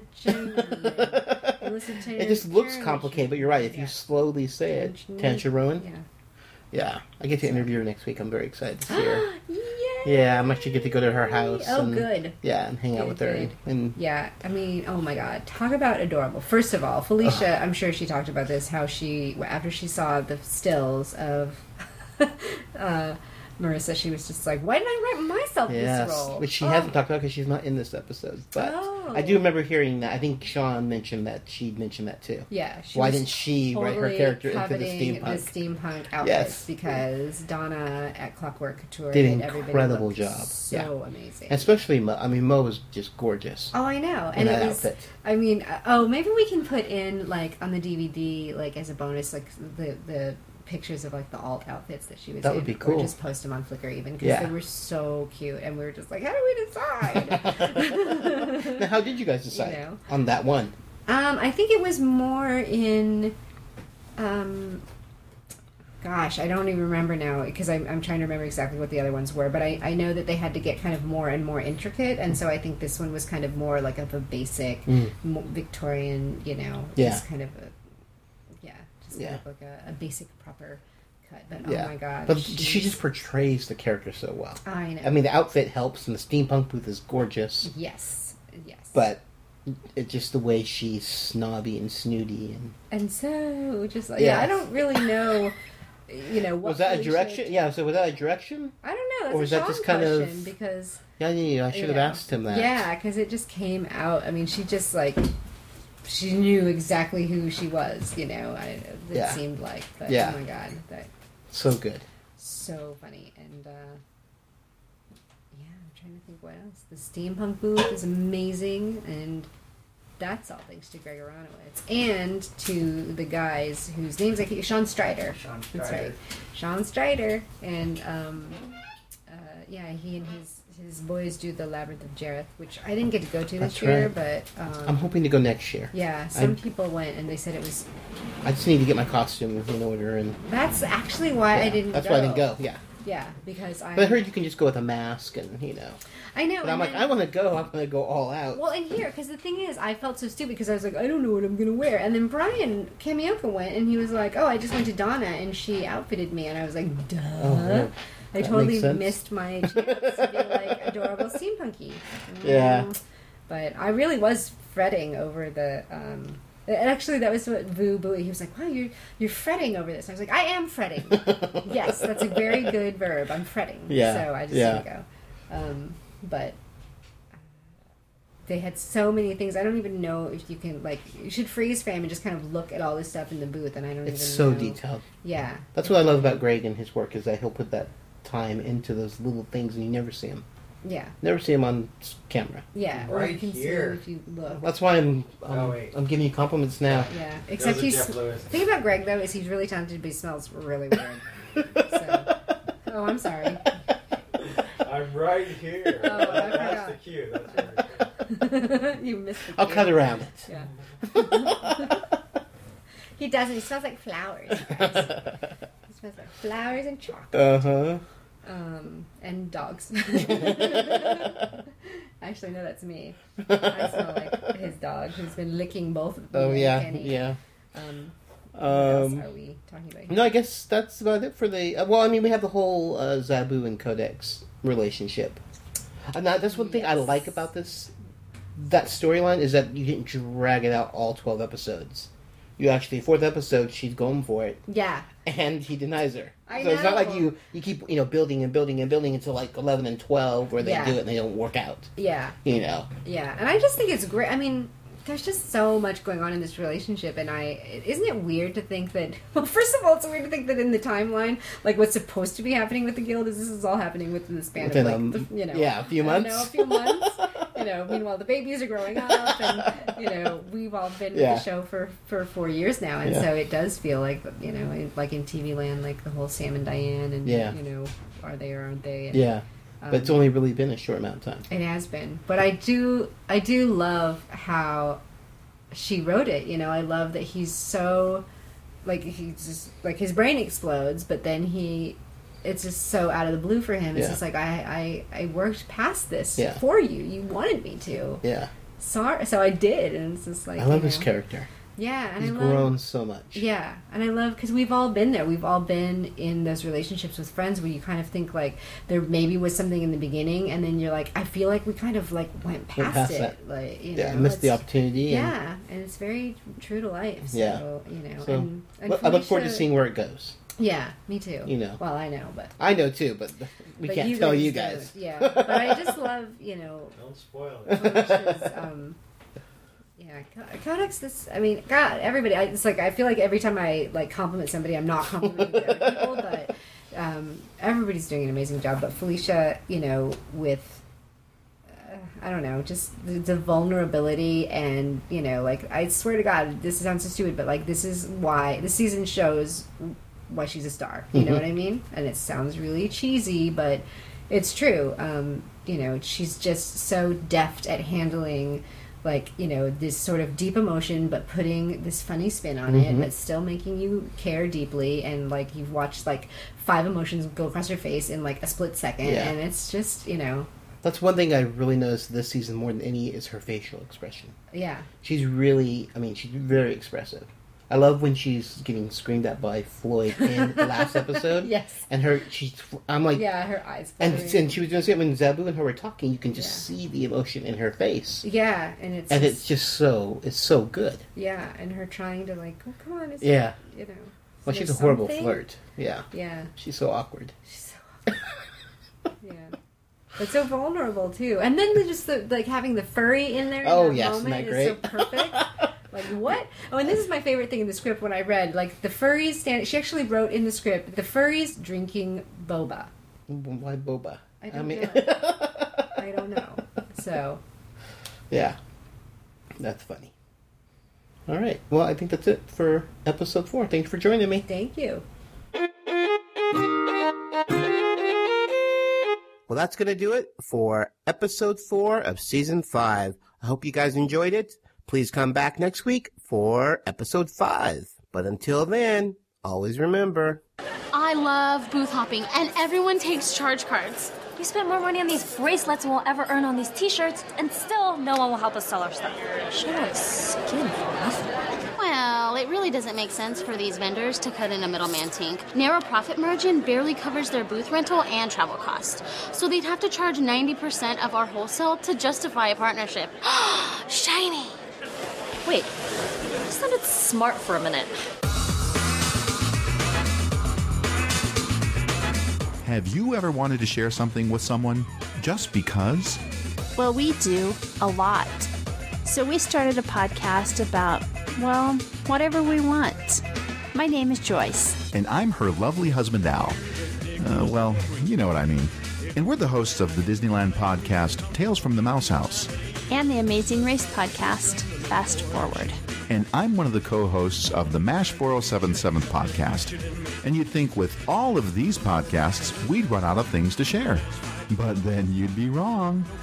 In our new show, Just Because, we're going to share all the things that, well, just don't fit into any of our other podcasts. Yep, like videos of our puppy Kate as she plays with the water bottle. Mm-hmm. Maybe some episodes chatting about one of our favorite TV shows. Like Lost? Uh-huh. Or maybe an audio play Al has written. And we'll even have episodes contributed by others who have something to share but just don't want to start their own podcast. You never know what you'll find on this show. Why? Just because. Visit us at because.podbean.com and in iTunes.